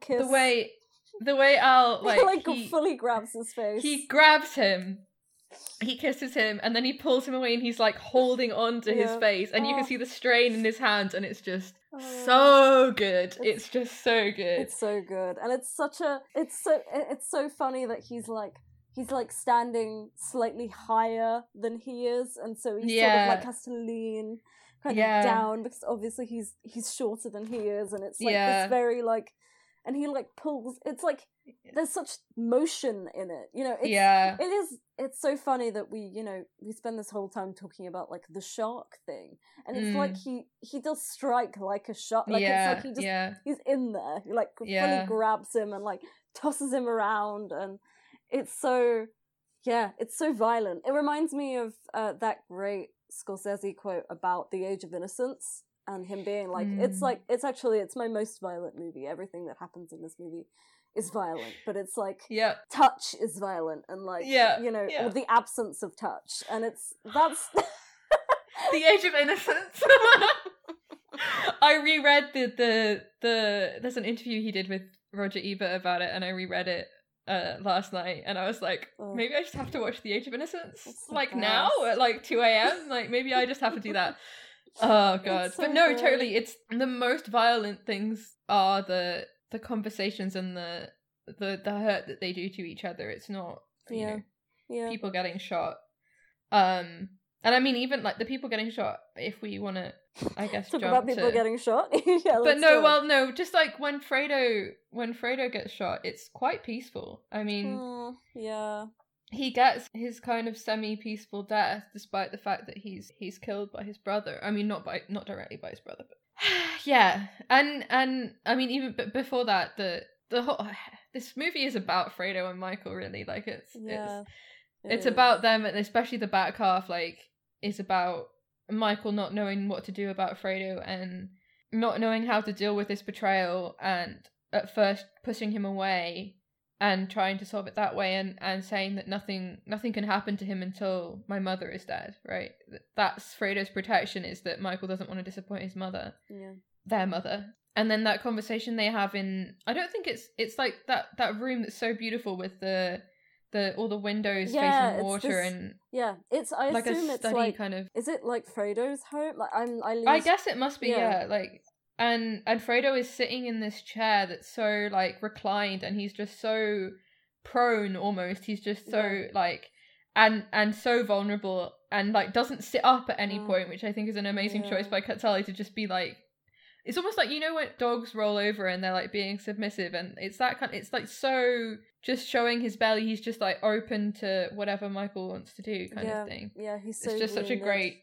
Yeah, it's such a great character thing. I love that scene. I love it's amazing when he's like, when Frodo kind of breaks, like when he starts kind of really getting, into the sort of, he's very panicky and very sort of flustered. And, like you say, the whole time he's sort of surrendering. But I love when he's like, you're my kid brother, like you're my Yeah. little brother, and yet you're the one that has to take care. Like it's Yeah. you have to take care of me. Like I'm the one that should be taking care of you, but like it's this, it's such a real feeling. Like as a older sibling, Yeah. with a competent younger sibling, I feel that very deeply. I like to this weird dynamic of being like having the baggage of being the older child and having this, younger sibling who is, more competent than you, and, for a number of reasons. It doesn't necessarily have to be that they're, just that their skill set is something that isn't also your skill set. Yeah. And feeling inadequate because of that, and feeling like you should be the one that's like stepping up to the plate. This episode is really becoming very therapy adjacent for the both of us, isn't it? We're just talking about our families, which I guess is, makes sense, but That's what this movie is. I spent the entire time thinking about that, about especially with Michael and Vito, and with Michael and Fredo, and then a little bit with Connie as well. I mean, there's even the scene with her talking to Michael near the end where she's like, I understand now. I understand why you acted like this. I know that you were trying to take care of me, and she says that she was acting out in some way to hurt him, right? That she was hurting herself to hurt him, and that's such a real thing as well that people do. Yeah. But yeah, and then so after their mother dies, Michael kind of, during the funeral, Connie comes to him, and Connie asks him to come back and come to see Fredo, and he does. And he, like, I don't know if does he hug him? I think he hugs him. Yeah, he he kind of holds him. It's not like, it's not quite a hug. It's sort of just like I don't know, like the saddest little embrace. Yeah. And I think that's also after, is that after Kay has left? We should talk about Kay as well. We should give Kay some time. Yeah, but I think that Fredo and Anthony, their relationship is also really interesting, and that Fredo spends time with Anthony near the end and is like, just kind of chilling and just hanging out with his little nephew, and he says in Cuba as well, he says that he wonders if maybe he should have married someone and had kids and kind of settled down, and he doesn't get the chance to do that, right? Like it's so sad. Fredo. Fredo, there's I think at the beginning someone, I think it might be Connie, says Fredo has a good heart, or maybe it's Tom actually. I think someone. Tom either. I know. I definitely know the line that you're talking about. Yeah, and I'm like, he does have a good heart. Like he's kind of an idiot, but he wants the best. Like he's just trying. He's trying as well. We can't all be like. It's so funny to bring again. I'm going to talk about Succession, but it's you can't be being that like sibling that's like ostensibly sort of a third. It's funny. I'm now realizing that the sibling like distribution of gender is the same for the Roy family and the Corleone family. That's fun. You can't. Sometimes you just like you learn that you can't be the like. I think in a way with dynamics like this, there's one sibling that has to be like the kind of power player in a sense. It's like you have this one, you are the one that takes charge, and sometimes it's the oldest, but not always. And it's like he's waiting for his turn to kind of step into the ring almost. It's like, okay, well, it was Sonny and now it's Michael. And eventually maybe eventually it'll be me. Like maybe I'll get, my moment, or maybe I'll be asked to do something or be asked to step up to the plate. And it just doesn't happen for him. It just... And the Roth thing is him trying to take initiative, right? Like that's him trying to do something that he's told will be good for the family and will be good for Michael by extension. And I think Michael doesn't understand that even though it's what Fredo was doing was not the right thing to do, Michael can't make the leap to realize that he's doing it because he loves him, and that he's doing it because he wants Michael's approval, and he wants to be like useful. And so sad. It's like it's like the most ruthless thing he does, and it's so, even in its ruthlessness, it's so pathetic. Like it's such it would be such a bold move if it were coming from anybody other than Fredo. Yeah. Because it's just when he finds that, when he has to kind of beg forgiveness, essentially. Yeah. It does become so clear that it's like, well, if he didn't do this, what's he like? Is he gonna just end up in, you know, in Nevada, like, doing running like, some casino, like, doing like... the shit jobs for the rest of his life? If he doesn't do this, he can't do anything. He's never gonna get to be, you know, the kid in charge. Like, he's been skipped over, and it feels like such a rational response to that, to be like, okay, well, I'm gonna do the biggest, flashiest thing, and you can't stop me. And it's so sad. It's just desperately sad. It's so miserable. I do think also, like, it's like that Michael can't... He sees weakness in other people, and he doesn't see it as a thing to empathize with. He sees it... And I think almost partly because he has had to be infallible and be this kind of pillar, right? This statue, and his kid brother, there you go, I'm doing that. But Fredo gets to be ridiculous, right? Like, he gets to do this thing, and Michael can't. And I'm sure there's in some ways a jealousy there that Michael has had that chance taken away from him, and that he can't be that person anymore. And because of that, he can't handle fallibility in other people.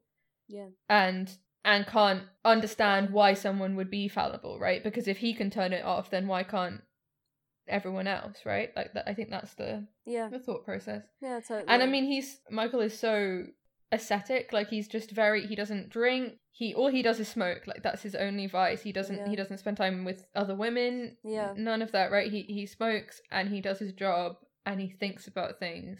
But I guess, on that note, I guess, should we talk a little bit about it's because it's interesting that you say that, like, he doesn't have any, like, other, like you say, he's very ascetic. He doesn't drink, he doesn't smoke, he smokes, but he doesn't cheat on his wife, and, like, that feels like such which is important. That feels like such an important detail for me, like the fact that he's surrounded by all these men who are just, like, you know, lascivious and obsessed with women, and, like, it never even, like, he's not even, like, it's not like he's even interested in any.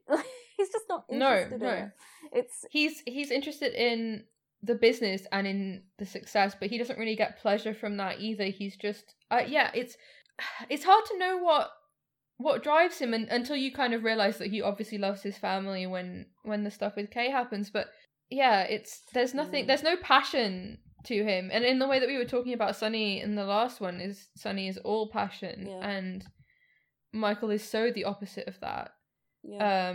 But he's not got any of the... I mean, he probably does have this, like, urges, right? But he's just completely overpowered. Like, he's not a human anymore, right? He's a robot. He's just Shark Man. He's just like a little shark just floating around. It is so funny, that distribution of, like, you know, the fact that the rest of the sort of siblings are so engaged in, you know, vice in some form. You know, they've all got their, you know, WASP partners, and Sonny's cheating on his wife, and you know, Connie's, like, philandering in Europe, and it just it's so funny that he is such a saint. Like, he's so solitary and so isolated. And I do wonder, like, the relationship between him and Kay, and I suppose the subplot with Kay and the, you know, the miscarriage that eventually becomes an abortion. You wonder, like, how that even kind of came about in the first place. You know what I mean? Like, it feels so...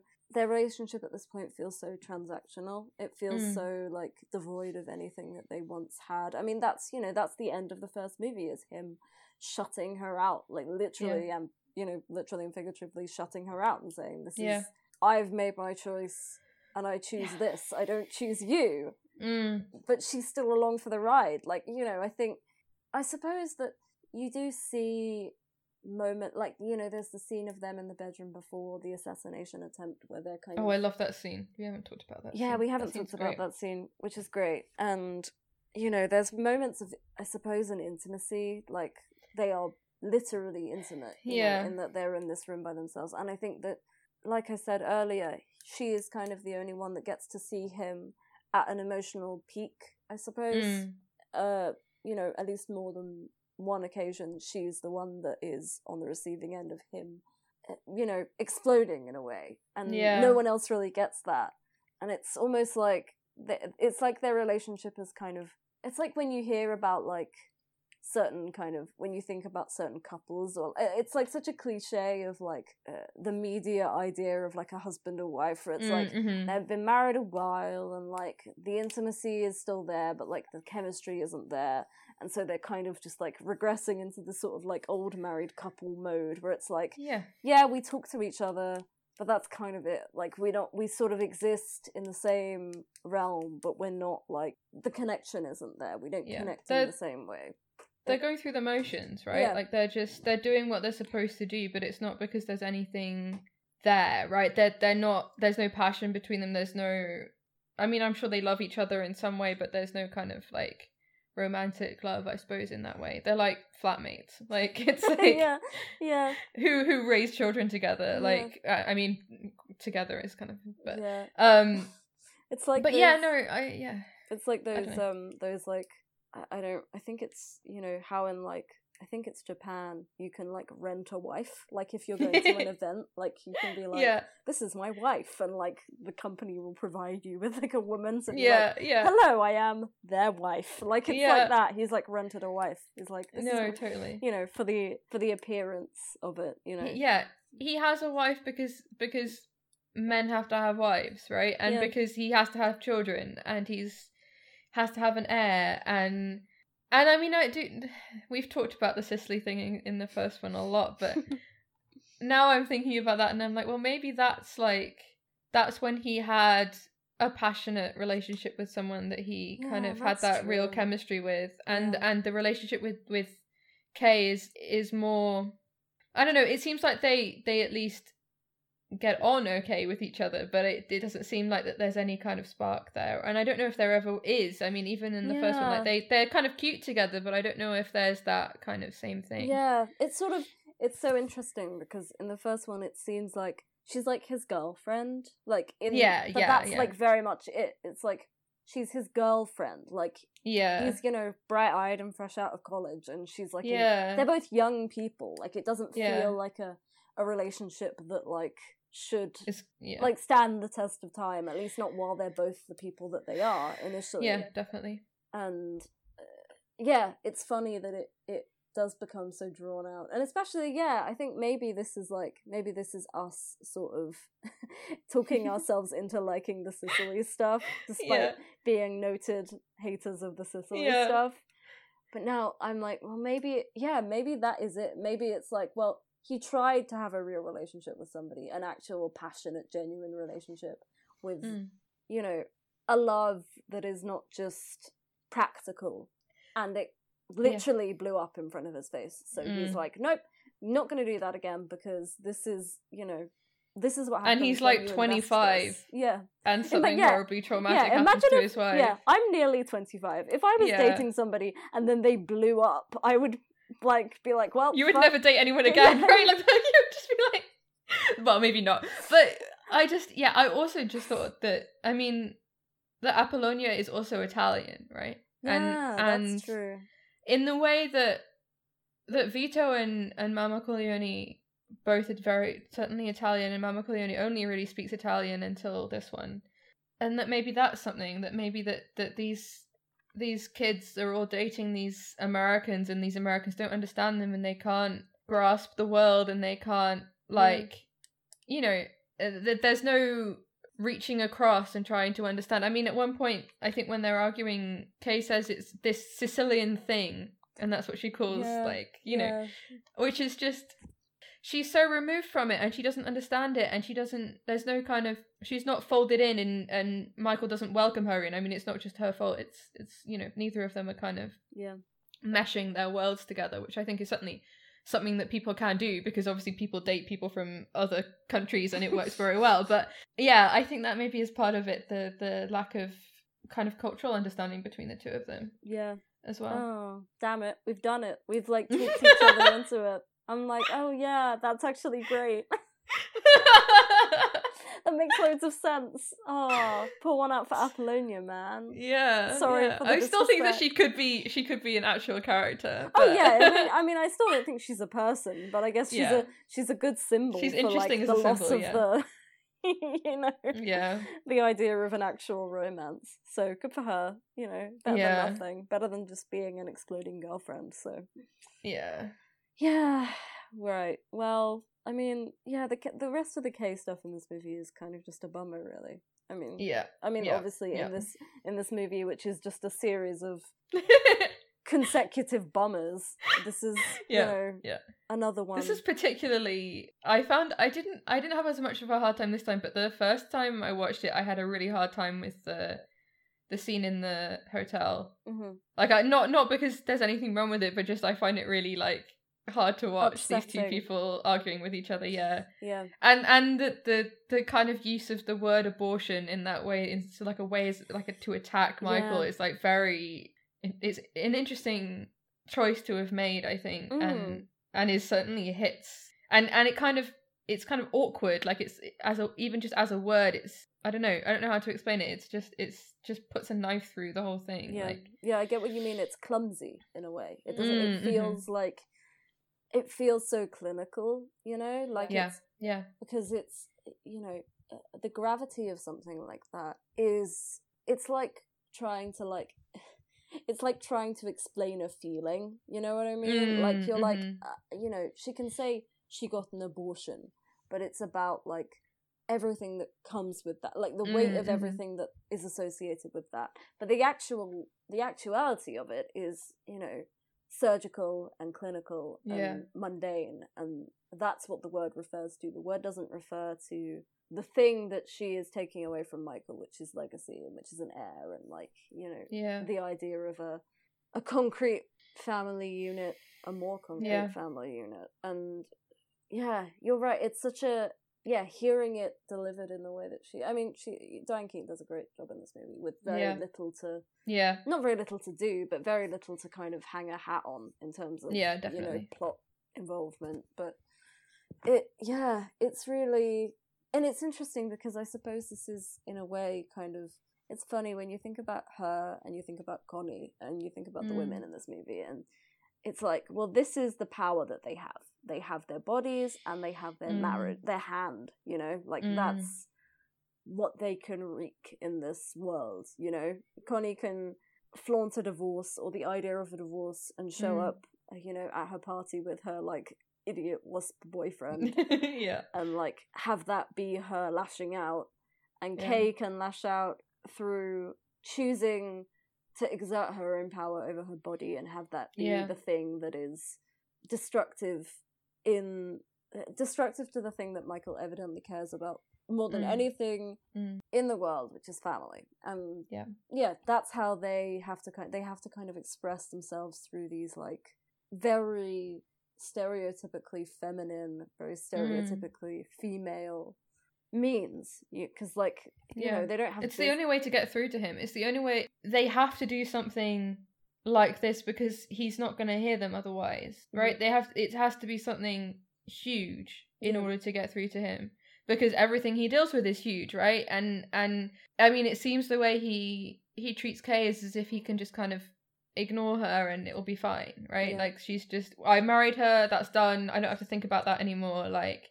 that's all sorted, she's at my right hand, all of this kind of thing. And she has to, in order to be noticed by him in any way, she has to do something like this, and it's rough. And I mean, the way he reacts to it as well, I mean, the reaction to, he obviously cares about losing her, but what he really cares about is losing his children. I mean, that's the thing. And he doesn't lose his children. I mean, what he says is he'll exert all of his power to stop that from happening. And and at that point, he's saying to stop her leaving him, but he doesn't stop that happening, but he does stop her taking the children away.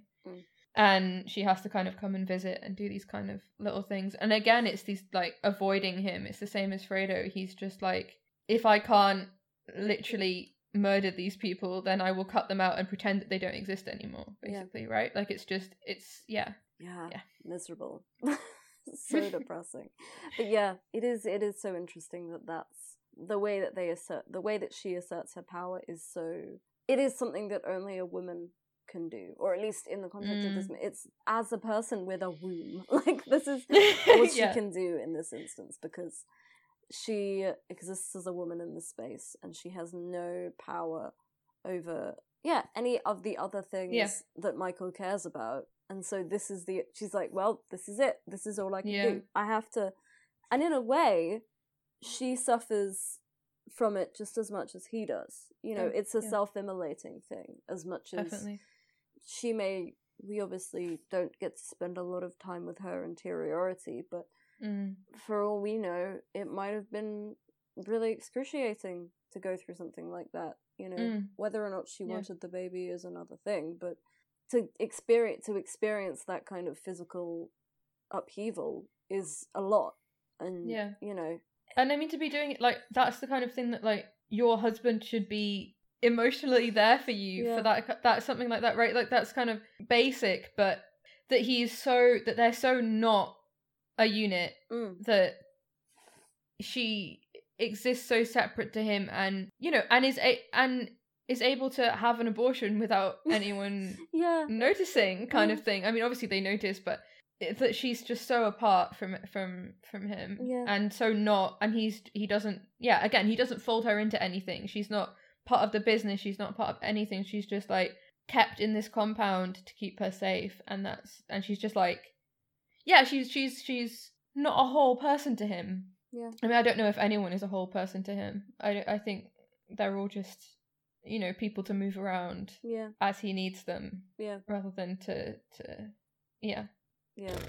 it's depressing. It is. It's such a bummer. I don't know. What's fun? What can we talk about that's fun? Well, we can talk about Vito, because we haven't spent much time with him. Yeah, we haven't. Let's talk about Vito and his little shirts. Let's do it. Well, I mean, he gets fun. Like, he's the kind of... One of my notes just says Italian caper music, which is like... oh my god. So the Don that Vito is kind of misplacing and then eventually kills in New York is such a cartoon villain. I know. He's so, like, moustache twirly, like, in a little cape and a little white hat, and it's so fun. It's like great. That's like, that's the kind of, like, the basic representation, but it's also, like, he's evil in a way that's just ridiculous, right? Like, his evil is just, like, he's just an idiot kind of thing, but, like, an idiot with some power over people. Like, oh, it's so funny. And I mean, scenes when they're sat opposite each other where, like, it's so funny. Where Vito is just sitting there, and this I don't actually know who plays him, but he's great. He should be like a sketch comedy actor, but, like, he's just sitting there, and he's, like, has this little tiny cup of coffee, like an espresso presumably, and he's, like, all, like, business and flash and, like, all of this kind of thing, and Vito's just sat there, and he's doing, you know, the same as Michael. It's the quiet power. It's the, I know better than you, and I've thought of 10 steps ahead from you, so I don't even need to engage with this whatever nonsense you're talking about. Like, I can just watch you and be kind of slightly amused by how ridiculous you are. Like, it's just funny. It's so funny. It's so funny. And I love that it essentially climaxes over, like a landlord dispute. It's so funny. It's just like this old lady who is just like, I'm being evicted, and he's like, well, something must be done about this. It's so small stakes. Man of the people, Vito Corleone. It's great. Love it. I love how small stakes it is. Fanucci, that's his name, right? His name is Gaston Mushin? Sure. Which is great. He seems to literally just, like, be in Italian movies, which is great. I truly know. We should mention that Bobby learned Sicilian he did. For this movie, and sure I don't know how Italian is supposed to sound. I'm not going to pretend that I do, but he is fantastic. He's great. And and he was the first actor to win an Oscar for a performance largely not in the English language, which is wild, but... And it's not a language that it's crazy. It's crazy. That's a testament. I mean, that's one of those things where you realise that he's doing that, and you're like, okay, Bobby's doing the work. That's real effort. That's like, because Al speaks a little bit of Italian in different bits, but not in the same way. Not the whole performance, and his Italian is broken anyway. And it's supposed to exactly. It's not native Italian. It's not meant to be native Italian. And I mean, the voice is. I know I've already said this, but the voice is so incredibly done. The voice is so great because it's so impressive. It's so, and I love how he uses it like when he uses it as well, because there are moments where he sounds less like Brando. Yeah, but the moments where he really sounds like him are so like carefully chosen. Yeah. And so, you know, he's like you say in that scene with Finucci where he's like sitting there and like just like looking at this ridiculous man, and he's just like, you know, he's just like, yeah. He's like, okay, yeah, sure, of course, like, you know, good. That like quiet, that real, It's so it's like everything he says is almost a whisper, like it's and you lean forward to listen to him. I'm about it's really, to say, it reminds me of there's that line in The Great Gatsby where it's like it says that Daisy would talk very quietly to ensure that people would lean into her and like would you know, want to sort of be inside with it, to feel like they were within something, like listening to something important, and you know, to encourage people to engage properly, to like really be focused. It's 100%. It's so great. It's so great. It's such a perfectly pitched performance. I think like it's just exactly right. It's exactly what you need. He can be threatening when he needs to be threatening, and he can be so kind of tender when he's with his wife and his children, and he can be all of those things. And then it's the same kind of thing as what Brando was doing, but I personally think he's better. Like it's the being lots of different things, and the thing that Michael can't do, which is to be who he needs to be for his family and who he needs to be for the family, right? Like Vito can do all of it and be a good dad as well, and a good husband. He's just great.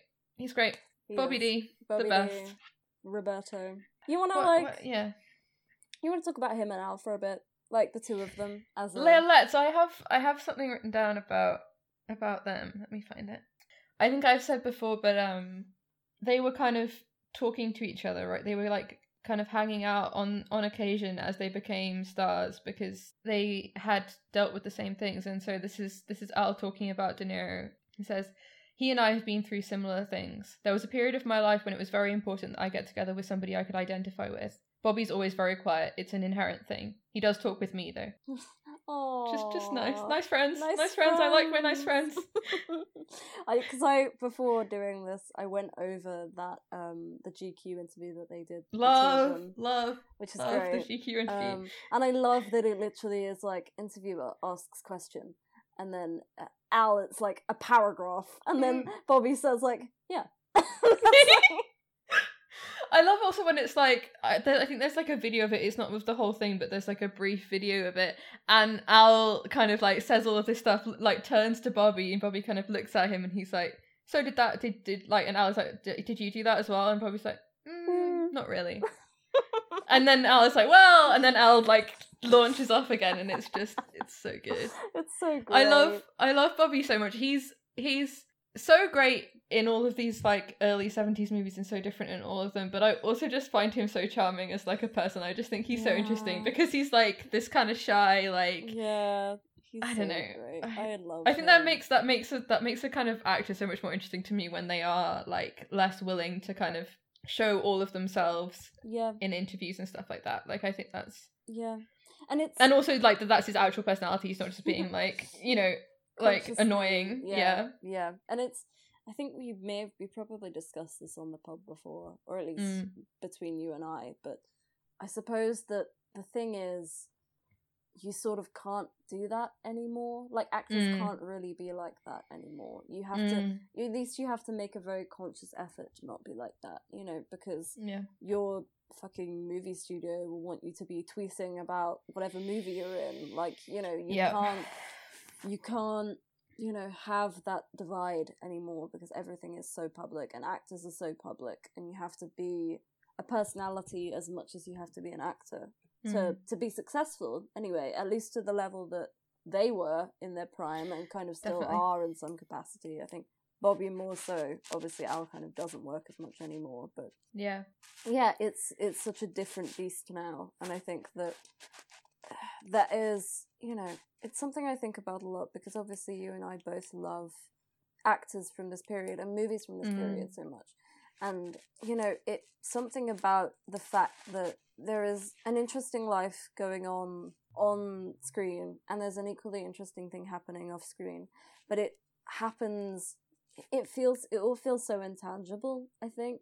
You know, it feels so, you know, because you're reading about it in books or you're listening to people tell it in documentaries, but it's not like it was like, well, you know, one day Al tweeted this thing that people were really upset about. you know? Like, it's not like, you know, somebody found Warren Beatty on Raya or something, you know. Like, oh, God. You know, like, it's... Get me on Raya to find Warren Beatty.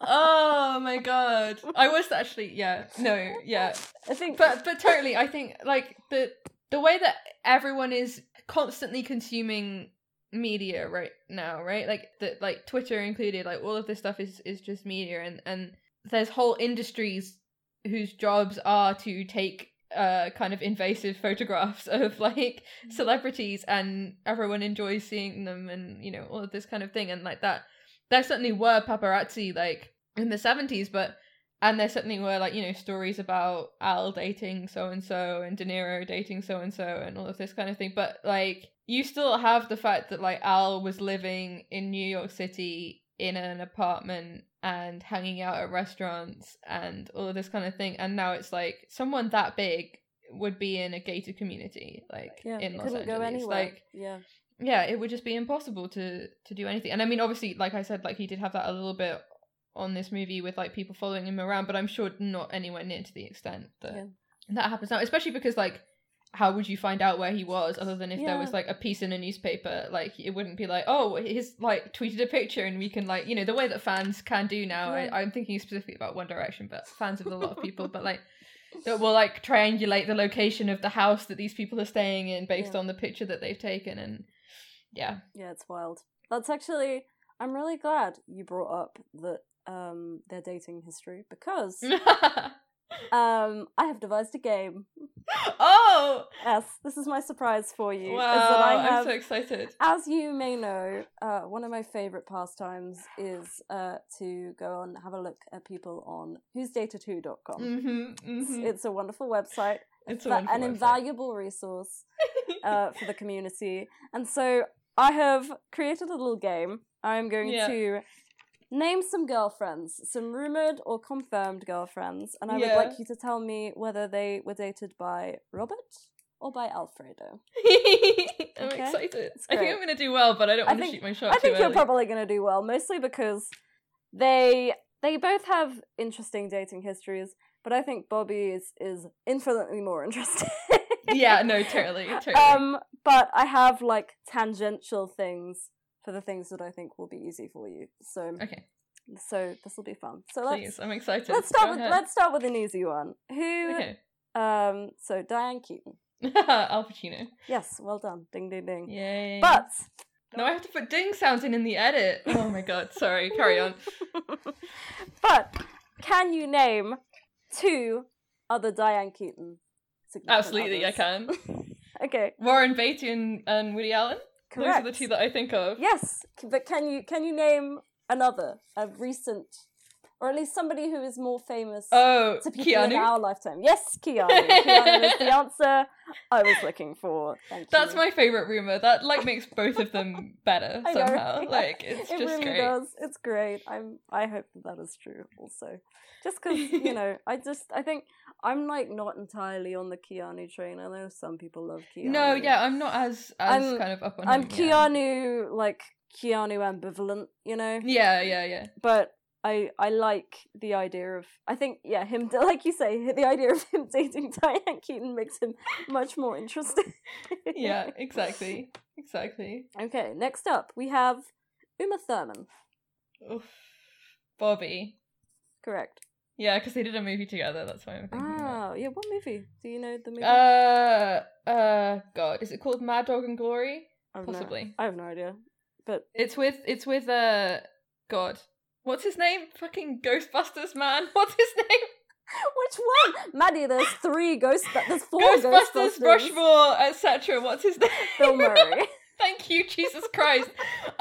Sometimes I just have like a block and I just can't. Yeah, Bill Murray, thank you. Like, Maddie, there's 4 Ghostbusters. And it's very rude that you don't remember. I could pull Dan Aykroyd, but I can't pull Bill Murray for some reason. Jesus That's Christ. Hilarious. Yeah, Bill Murray is also in that movie. Anyway, Great. Okay, next up we have Ashley Judd. That feels like a Pacino choice. You are incorrect. Okay. Yeah, it is rumored. It is like it's got the little asterisk that it has next to it. Would you like to guess some other Ashley Judd boyfriends? I don't think I really have a grasp on who Ashley Judd is. Okay, well, she was rumored. Please tell me. Though. She was rumored to be dating Bobby in 1995. Okay. So use that as Is she in Heat? Is she in Heat? She's in. Hang on. What does she look like? She's in something. How about? Feel free. Now you know. You've guessed. You can Google Ashley Judd. Is she in Heat? Is she in Heat? No. Yes. Yes, she is. Yes. She's in Heat. Great. She's Val Kilmer's girlfriend. Jesus Christ, my brain. Oh my god. Oh, she's great in Heat. She's so good. Yeah, she's great in Heat. So I do know who she is. Yeah, there you go. The sun rises and sets with her, man. Okay, anyway, yeah. So, yeah, she was rumored to be dating Bobby in 1995. So use all your 90s eligible celebrity men to give me just a guess. Go for it. A couple of guesses. Just, think about She's a little old for DiCaprio, maybe, but I'll go for that. No, but you're like feeling the vibe is right, I think. The vibe is right. Think It's Tobey Maguire. Just keep listing Pussy Posse members. What's his name who plays Stan in Mad Men? Yeah, him anyway. J.R. Ferguson, right? There you go, Yeah. there you go. Yeah, it's him. Surprise. it's Stan from Mad Men. Okay, 90s guys. It's not Brad Pitt, is it? It's not Brad Pitt. I actually think they are also in a movie together, but okay. I would need to I would need to look up what movie it is. I think they're just people who sort of exist in the same sphere, or at least I think. Yeah, so this actor, I will tell you, this actor had his breakout role in 1993. It's a movie I love very much. I don't actually know if you've seen this movie. Interesting. I He's don't know, He's not in the movie very much, but when he is in it, he makes a big impression. And he's... This is not helping. 1993, all I can think about is The Age of Innocence, but it's definitely not that. Yeah, it's Daniel Day-Lewis. Give me another clue. I'm trying to Sorry, think of you can just tell me. I'm trying to think of another clue, but I'm like, it's when you're like, okay, you have to come up with clues. Yeah, it's difficult. Okay, I'm gonna see if I think of I wonder if he's actually IMDb trivia. Yeah, I'm like, has he been in a movie with Al and/or Bob? I'm not sure. Oh, that's interesting. That's a good question. I don't actually think he probably Is it Michael Keaton? I'm just pulling actors out of the air right now. I wish it was Michael Keaton. I'd love any excuse to talk about Mickey Keaton. Our friend Michael. But no, it's not him. I've run out of clues. It's Matthew McConaughey. Oh, I never would have got that. Matt McCon. Would you not? No, I don't think so. Oh, well. I love him, but I wouldn't have got that. I don't know what the movie is. What's the 1993 movie? Dazed and Confused. I don't like Dazed and Confused. I'm sorry. It's fine. There are very few things we diverge on. It's true. I like it when we do. It's interesting. It is interesting. I think I have more of a propensity for goofy. No, that's not right. I think it's quite interesting that the way we diverge on Scorsese is quite interesting to me, because I think that yeah, that's true. Because you like After Hours and King of Comedy, and I like both of them, but I'm not big on either.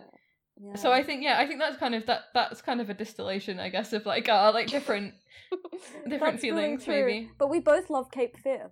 It's true, but that's because Bobby is doing some crazy shit in that movie. movie. He's up to some business in Cape Fear. That's very true. He's kind of that movie is. We'll talk about it someday maybe, but that movie is just. Well, we will nuts. talk about it, because the follow up to this will be. Podbutt De Niro. Yeah. So, yeah, it's gonna happen. We'll have to talk about Heat again. Yeah, of course, and Godfather Part 2. But we didn't spend that much time on Vito this time, so I mean, we can. True. So he gets less of the movie, so he gets less of the podcast. Yeah. He has less of the themes and stuff like that. But yeah, that was a good game. Is there more games? Oh, there's more. Yeah, I've got a couple more girlfriends for you. Please continue. Whitney Houston.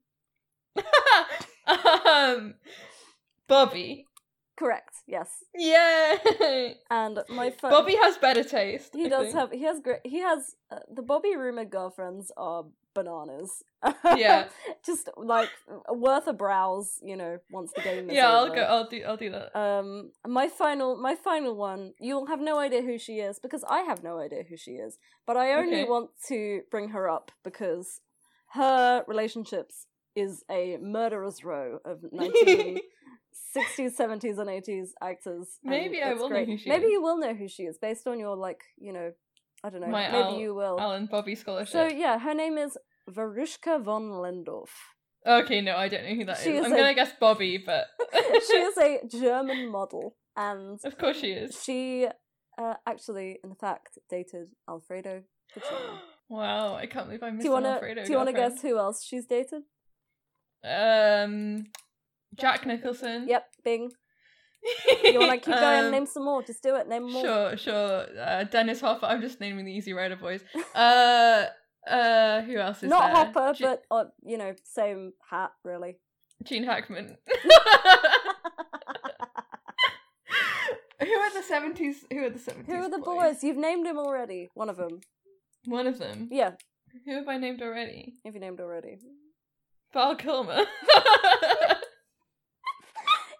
Named Val? Oh, you have named Val. But only in the context of Heat, not in the context of the game. Come on. Who are the guys? Who are your guys, Maddie? Who are my guys? I don't know. I've forgotten everyone. Okay. Yeah. I have a clue for you. This person has dated, in theory, essentially everybody. If they were a famous person in the 70s, this person probably either dated them or had sex with them. And it's not Nicholson. Oh, it's Beatty. Of course it's Beatty. There we go. There you go. My friend Warren Beatty, who, maybe is one of my favourite directors, which I find deeply upsetting to admit. That's hysterical. I love Warren Beatty. Okay, we got one more notable boyfriend of Veruschka von Lendorf. And he's been established as a nemesis on this podcast already, so Oscar Isaac.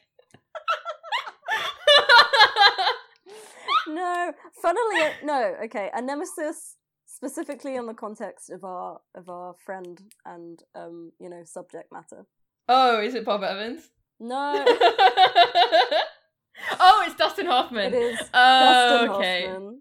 Wow, this podcast has a lot of enemies. He's not an enemy of... I mean, I guess he is kind of an enemy of ours because he's a piece of shit, but... Yeah. He's not... To me, I have no personal grievances with... I did see a lot Dustin of Hoffman stuff when I was, reading about Al around this movie. Because Al, Hoffman was nominated for Lenny. Oh, sure. And Al turned that down, turned that role down. But it seemed like a lot of that, Al turning something down and then it going to Dustin Hoffman. And I think, ouch. I actually think Dog Day Afternoon was Al, and then Al turned it down, and then Hoffman was going to do it, and then Al was like, no, I want to do it, actually. I changed my mind. I'm not 100% sure on that. I will correct myself next week. So Patsy. But yeah, that's great. That's been the girlfriend That was game. Great. Thank you for doing that. You're so welcome. Yeah, it was a good game. It was really fun. I'm so glad that I got to do a little game. And that Warren Beatty has become a spectre over this podcast. I love Warren. One day I'll persuade you. He doesn't actually make that many movies, so we could. What but movies I mean, we're going to has talk he about made? him. Well, the directing movies. It's only about 5. Yeah, I mean, I think, I and I've seen all of them. I know what movies he's been in, Maddie. No, but I mean, even then, if you were doing him as a movie star, he didn't make a huge number of movies, That's so true. it wouldn't be a particularly long series. I'm just going to pitch you on Warren Beatty now. We have to do every Diane Keaton boyfriend. No, never mind. I immediately realised that means Woody Allen, and I changed my mind immediately. No, you said it. We have to do every Diane Keaton boyfriend. No, I've made a mistake. I want to see who else Diane Keaton. See, this is the part of the show where I just go through as people's Wikipedia pages. Who'sdatedwho.com is the greatest resource of our time. Who else is Diane Keaton dated? While you're looking this up, I did want to mention I have a note that says Al chose the coat and scarf near the end, babe, which is the kind of the kind of camel coat with the scarf situation that he's wearing when he kind of closes the door on Kay. Yeah. And I'm like, Great costuming. Very sexy. Good job. Little scarf culture. Also, I wanted to note that I'm pretty sure they put some old man makeup on him for this movie. I think you're right. Yeah, he looks like weird. At some points, he looks a bit looks weird. Like a skeleton. Like kind of gooey. Sometimes.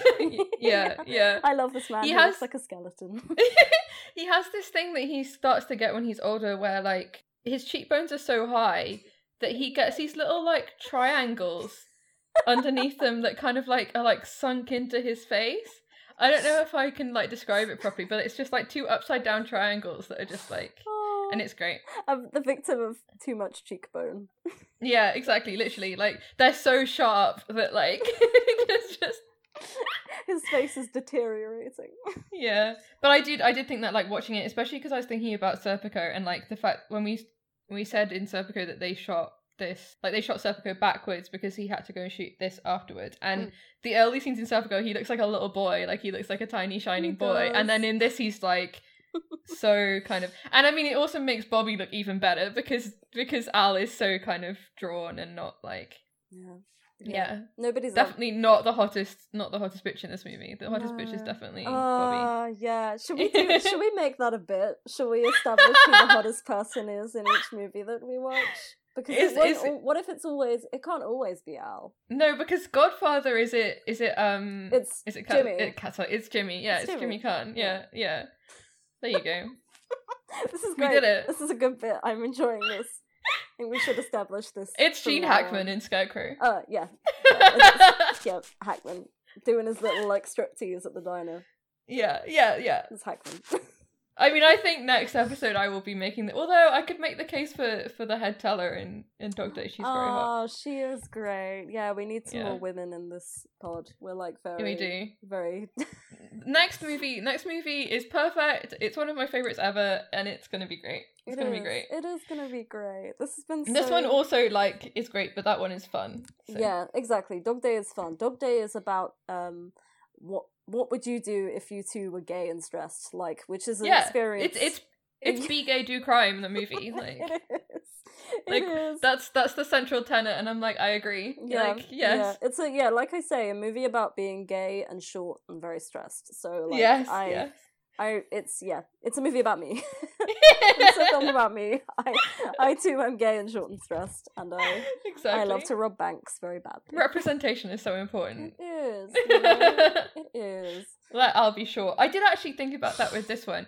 That he is kind of like taking up space in this one. He's I think the like big shoulders on the suits and stuff, and he's got he doesn't seem small in this movie, not anywhere near in the way that he does in Dog Day. Like in Dog Day, it's like that's a child, like it's a man child. Yeah. So much of Dog Day is him standing on things as well, like having to like stand on chairs or tables and like. We're gonna spend 20 minutes talking about him like jumping up to like try and spray the paint on the CCTV cameras. It's so good. I can't wait to little talk boy about Al being funny. Al doing bits. Yeah, it's and we get to talk about Quetzale some more. Oh, we do. Because I actually want to talk about Quetzale and like Meryl and all of that kind of thing.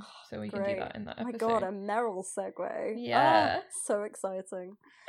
Wow. Exactly. Yeah, I guess that's it. That's it for the show now. Yeah, we've run out of things to say. I think I've run out of things to say. Final thoughts on Godfather 2. Do you have final thoughts? Do I have final thoughts on Godfather 2? My final thoughts on Godfather 2 is that it is good. It's good. Robert De Niro is very handsome. Oh, my final thoughts on Godfather 2 is that I wrote down when young Vito, like little baby Vito, is at the port at Ellis Island, coming in to be, go through immigration is what I'm trying to say. And they put him down on the desk, and he's like, "What's his name?" And he's like, "Vito," and he's like, "Where's he from?" "Corleone," and he goes, "Vito Corleone." And the guy like stamps the book. I wrote down, nice Solo reference. And that was not what I was expecting at all, and I am so happy that that's what happened. Yeah. Wow. Yeah, because as we all know, oh my god, I mean, I just realised that there is a through line to this, because Francis Ford Coppola discovered Alden. He did. There we go. Francis Ford Coppola. Also, we haven't mentioned, but Harry Dean Stanton is very briefly in this movie and is wonderful and my best friend, and I love him. I love him so much. One of the greatest ever, and It's always this movie is so great for that, for just like being like, hey, it's that guy. It's you, yeah. That's true. Yeah, I'm glad that's my end note, because that's perfect. Literally all I have left to contribute is to remind everybody that Solo: A Star Wars Story is good. Thank you. Sure. Yeah. Okay, I'm gonna end with talking about the score for this movie. Oh, cool. Okay. Which is perfect and incredible and amazing, and was partly written by Coppola's father. Ooh. And Coppola brought him to the Oscars, and he won an Oscar. And this was like their relationship had been kind of difficult, and his father had kind of struggled in his life, and it was this kind of great moment for Francis to see his dad kind of get some recognition for his art. And then I can't remember his first name now, but Coppola Senior is walking back to his seat after he wins the Oscar, and he drops it on the floor, and it smashes into many thousands of pieces. I'm sure they gave him a replacement, but that's just that's such an image. That's the worst thing I've ever. But that's why they don't let them do that anymore. Yeah, that's the thing. Maybe that's why. I would drop it. Like, you would be terrified, especially like if you're not a movie person and you're like kind of doing and for all that. those things are heavy. People say it all the time. Man. They're like a big hunk, Yeah. You don't want to drop it. It could hurt. Wow. Exactly. I'm really glad anyway, I know that. Yeah. But I also, that is also an interesting thing of like getting his father involved. Oh, and oh my god. It is. It's all about dads, man. All about dads. It's about dads. It's about fathers and sons. It's about being Italian in America. It is. And it's about little It's suits, about boys. little jackets. Boys and little jackets. Yeah, I think this one's for the girls. Yeah, like if Godfather is for the boys, this one's for the girls. One's for the girls. That's really the girls and the gays. Perfect. Yeah, the marginalized communities, the girls. How would you say gays, banana daiquiri? The Italians. Banana daiquiri. Fredo queer coded. No, I'm not gonna drop that right at the end of the podcast. Oh my god. Yeah, Fredo's aggressively like hetero girlfriend who won't sleep with him, and with her massive hair, and she like calls him a slur, and I'm like, great. Fredo is queer. Maddie. Oh no. I'm so sorry. This is open. Bury your gays. I mean, come on. Oh man. Wow. Yeah. Wow. Sorry to do that right at the end of the podcast. Now I have to process this. And I can't process it on mic because we've been talking for 2 hours and 43 minutes. Anyway, okay. Let's wrap up. The Godfather is great. Yep. We will return in Godfather 3 in many weeks from now. God, yeah. And we will see what that's like. But I think you can assume that this is the end of the saga and it's a perfect end to this kind of... Yep. I'm open to liking 3 me for too. sure. Me too. I'm probably going to bullishly insist that I like 3. Because I think it would be fun, and I like to be contrary. Yeah, Miss Solo is the best Star Wars movie. It's great, okay? It's great. It's great. What you don't get, Maddie, is that he's alone. It's just him. Like he's. I'm gonna stop clapping into the mic. He's solo. He's alone. Okay, the podcast is over. Thank you. Thank you for listening, friends, enemies. Yes, thank you for listening. Well, you can follow us on things. Yeah. And we will see you next time. We will. For Dog Day Afternoon, the best movie that we're going to cover, possibly. Indeed. And as always, Diane Keaton dated Steve Jobs.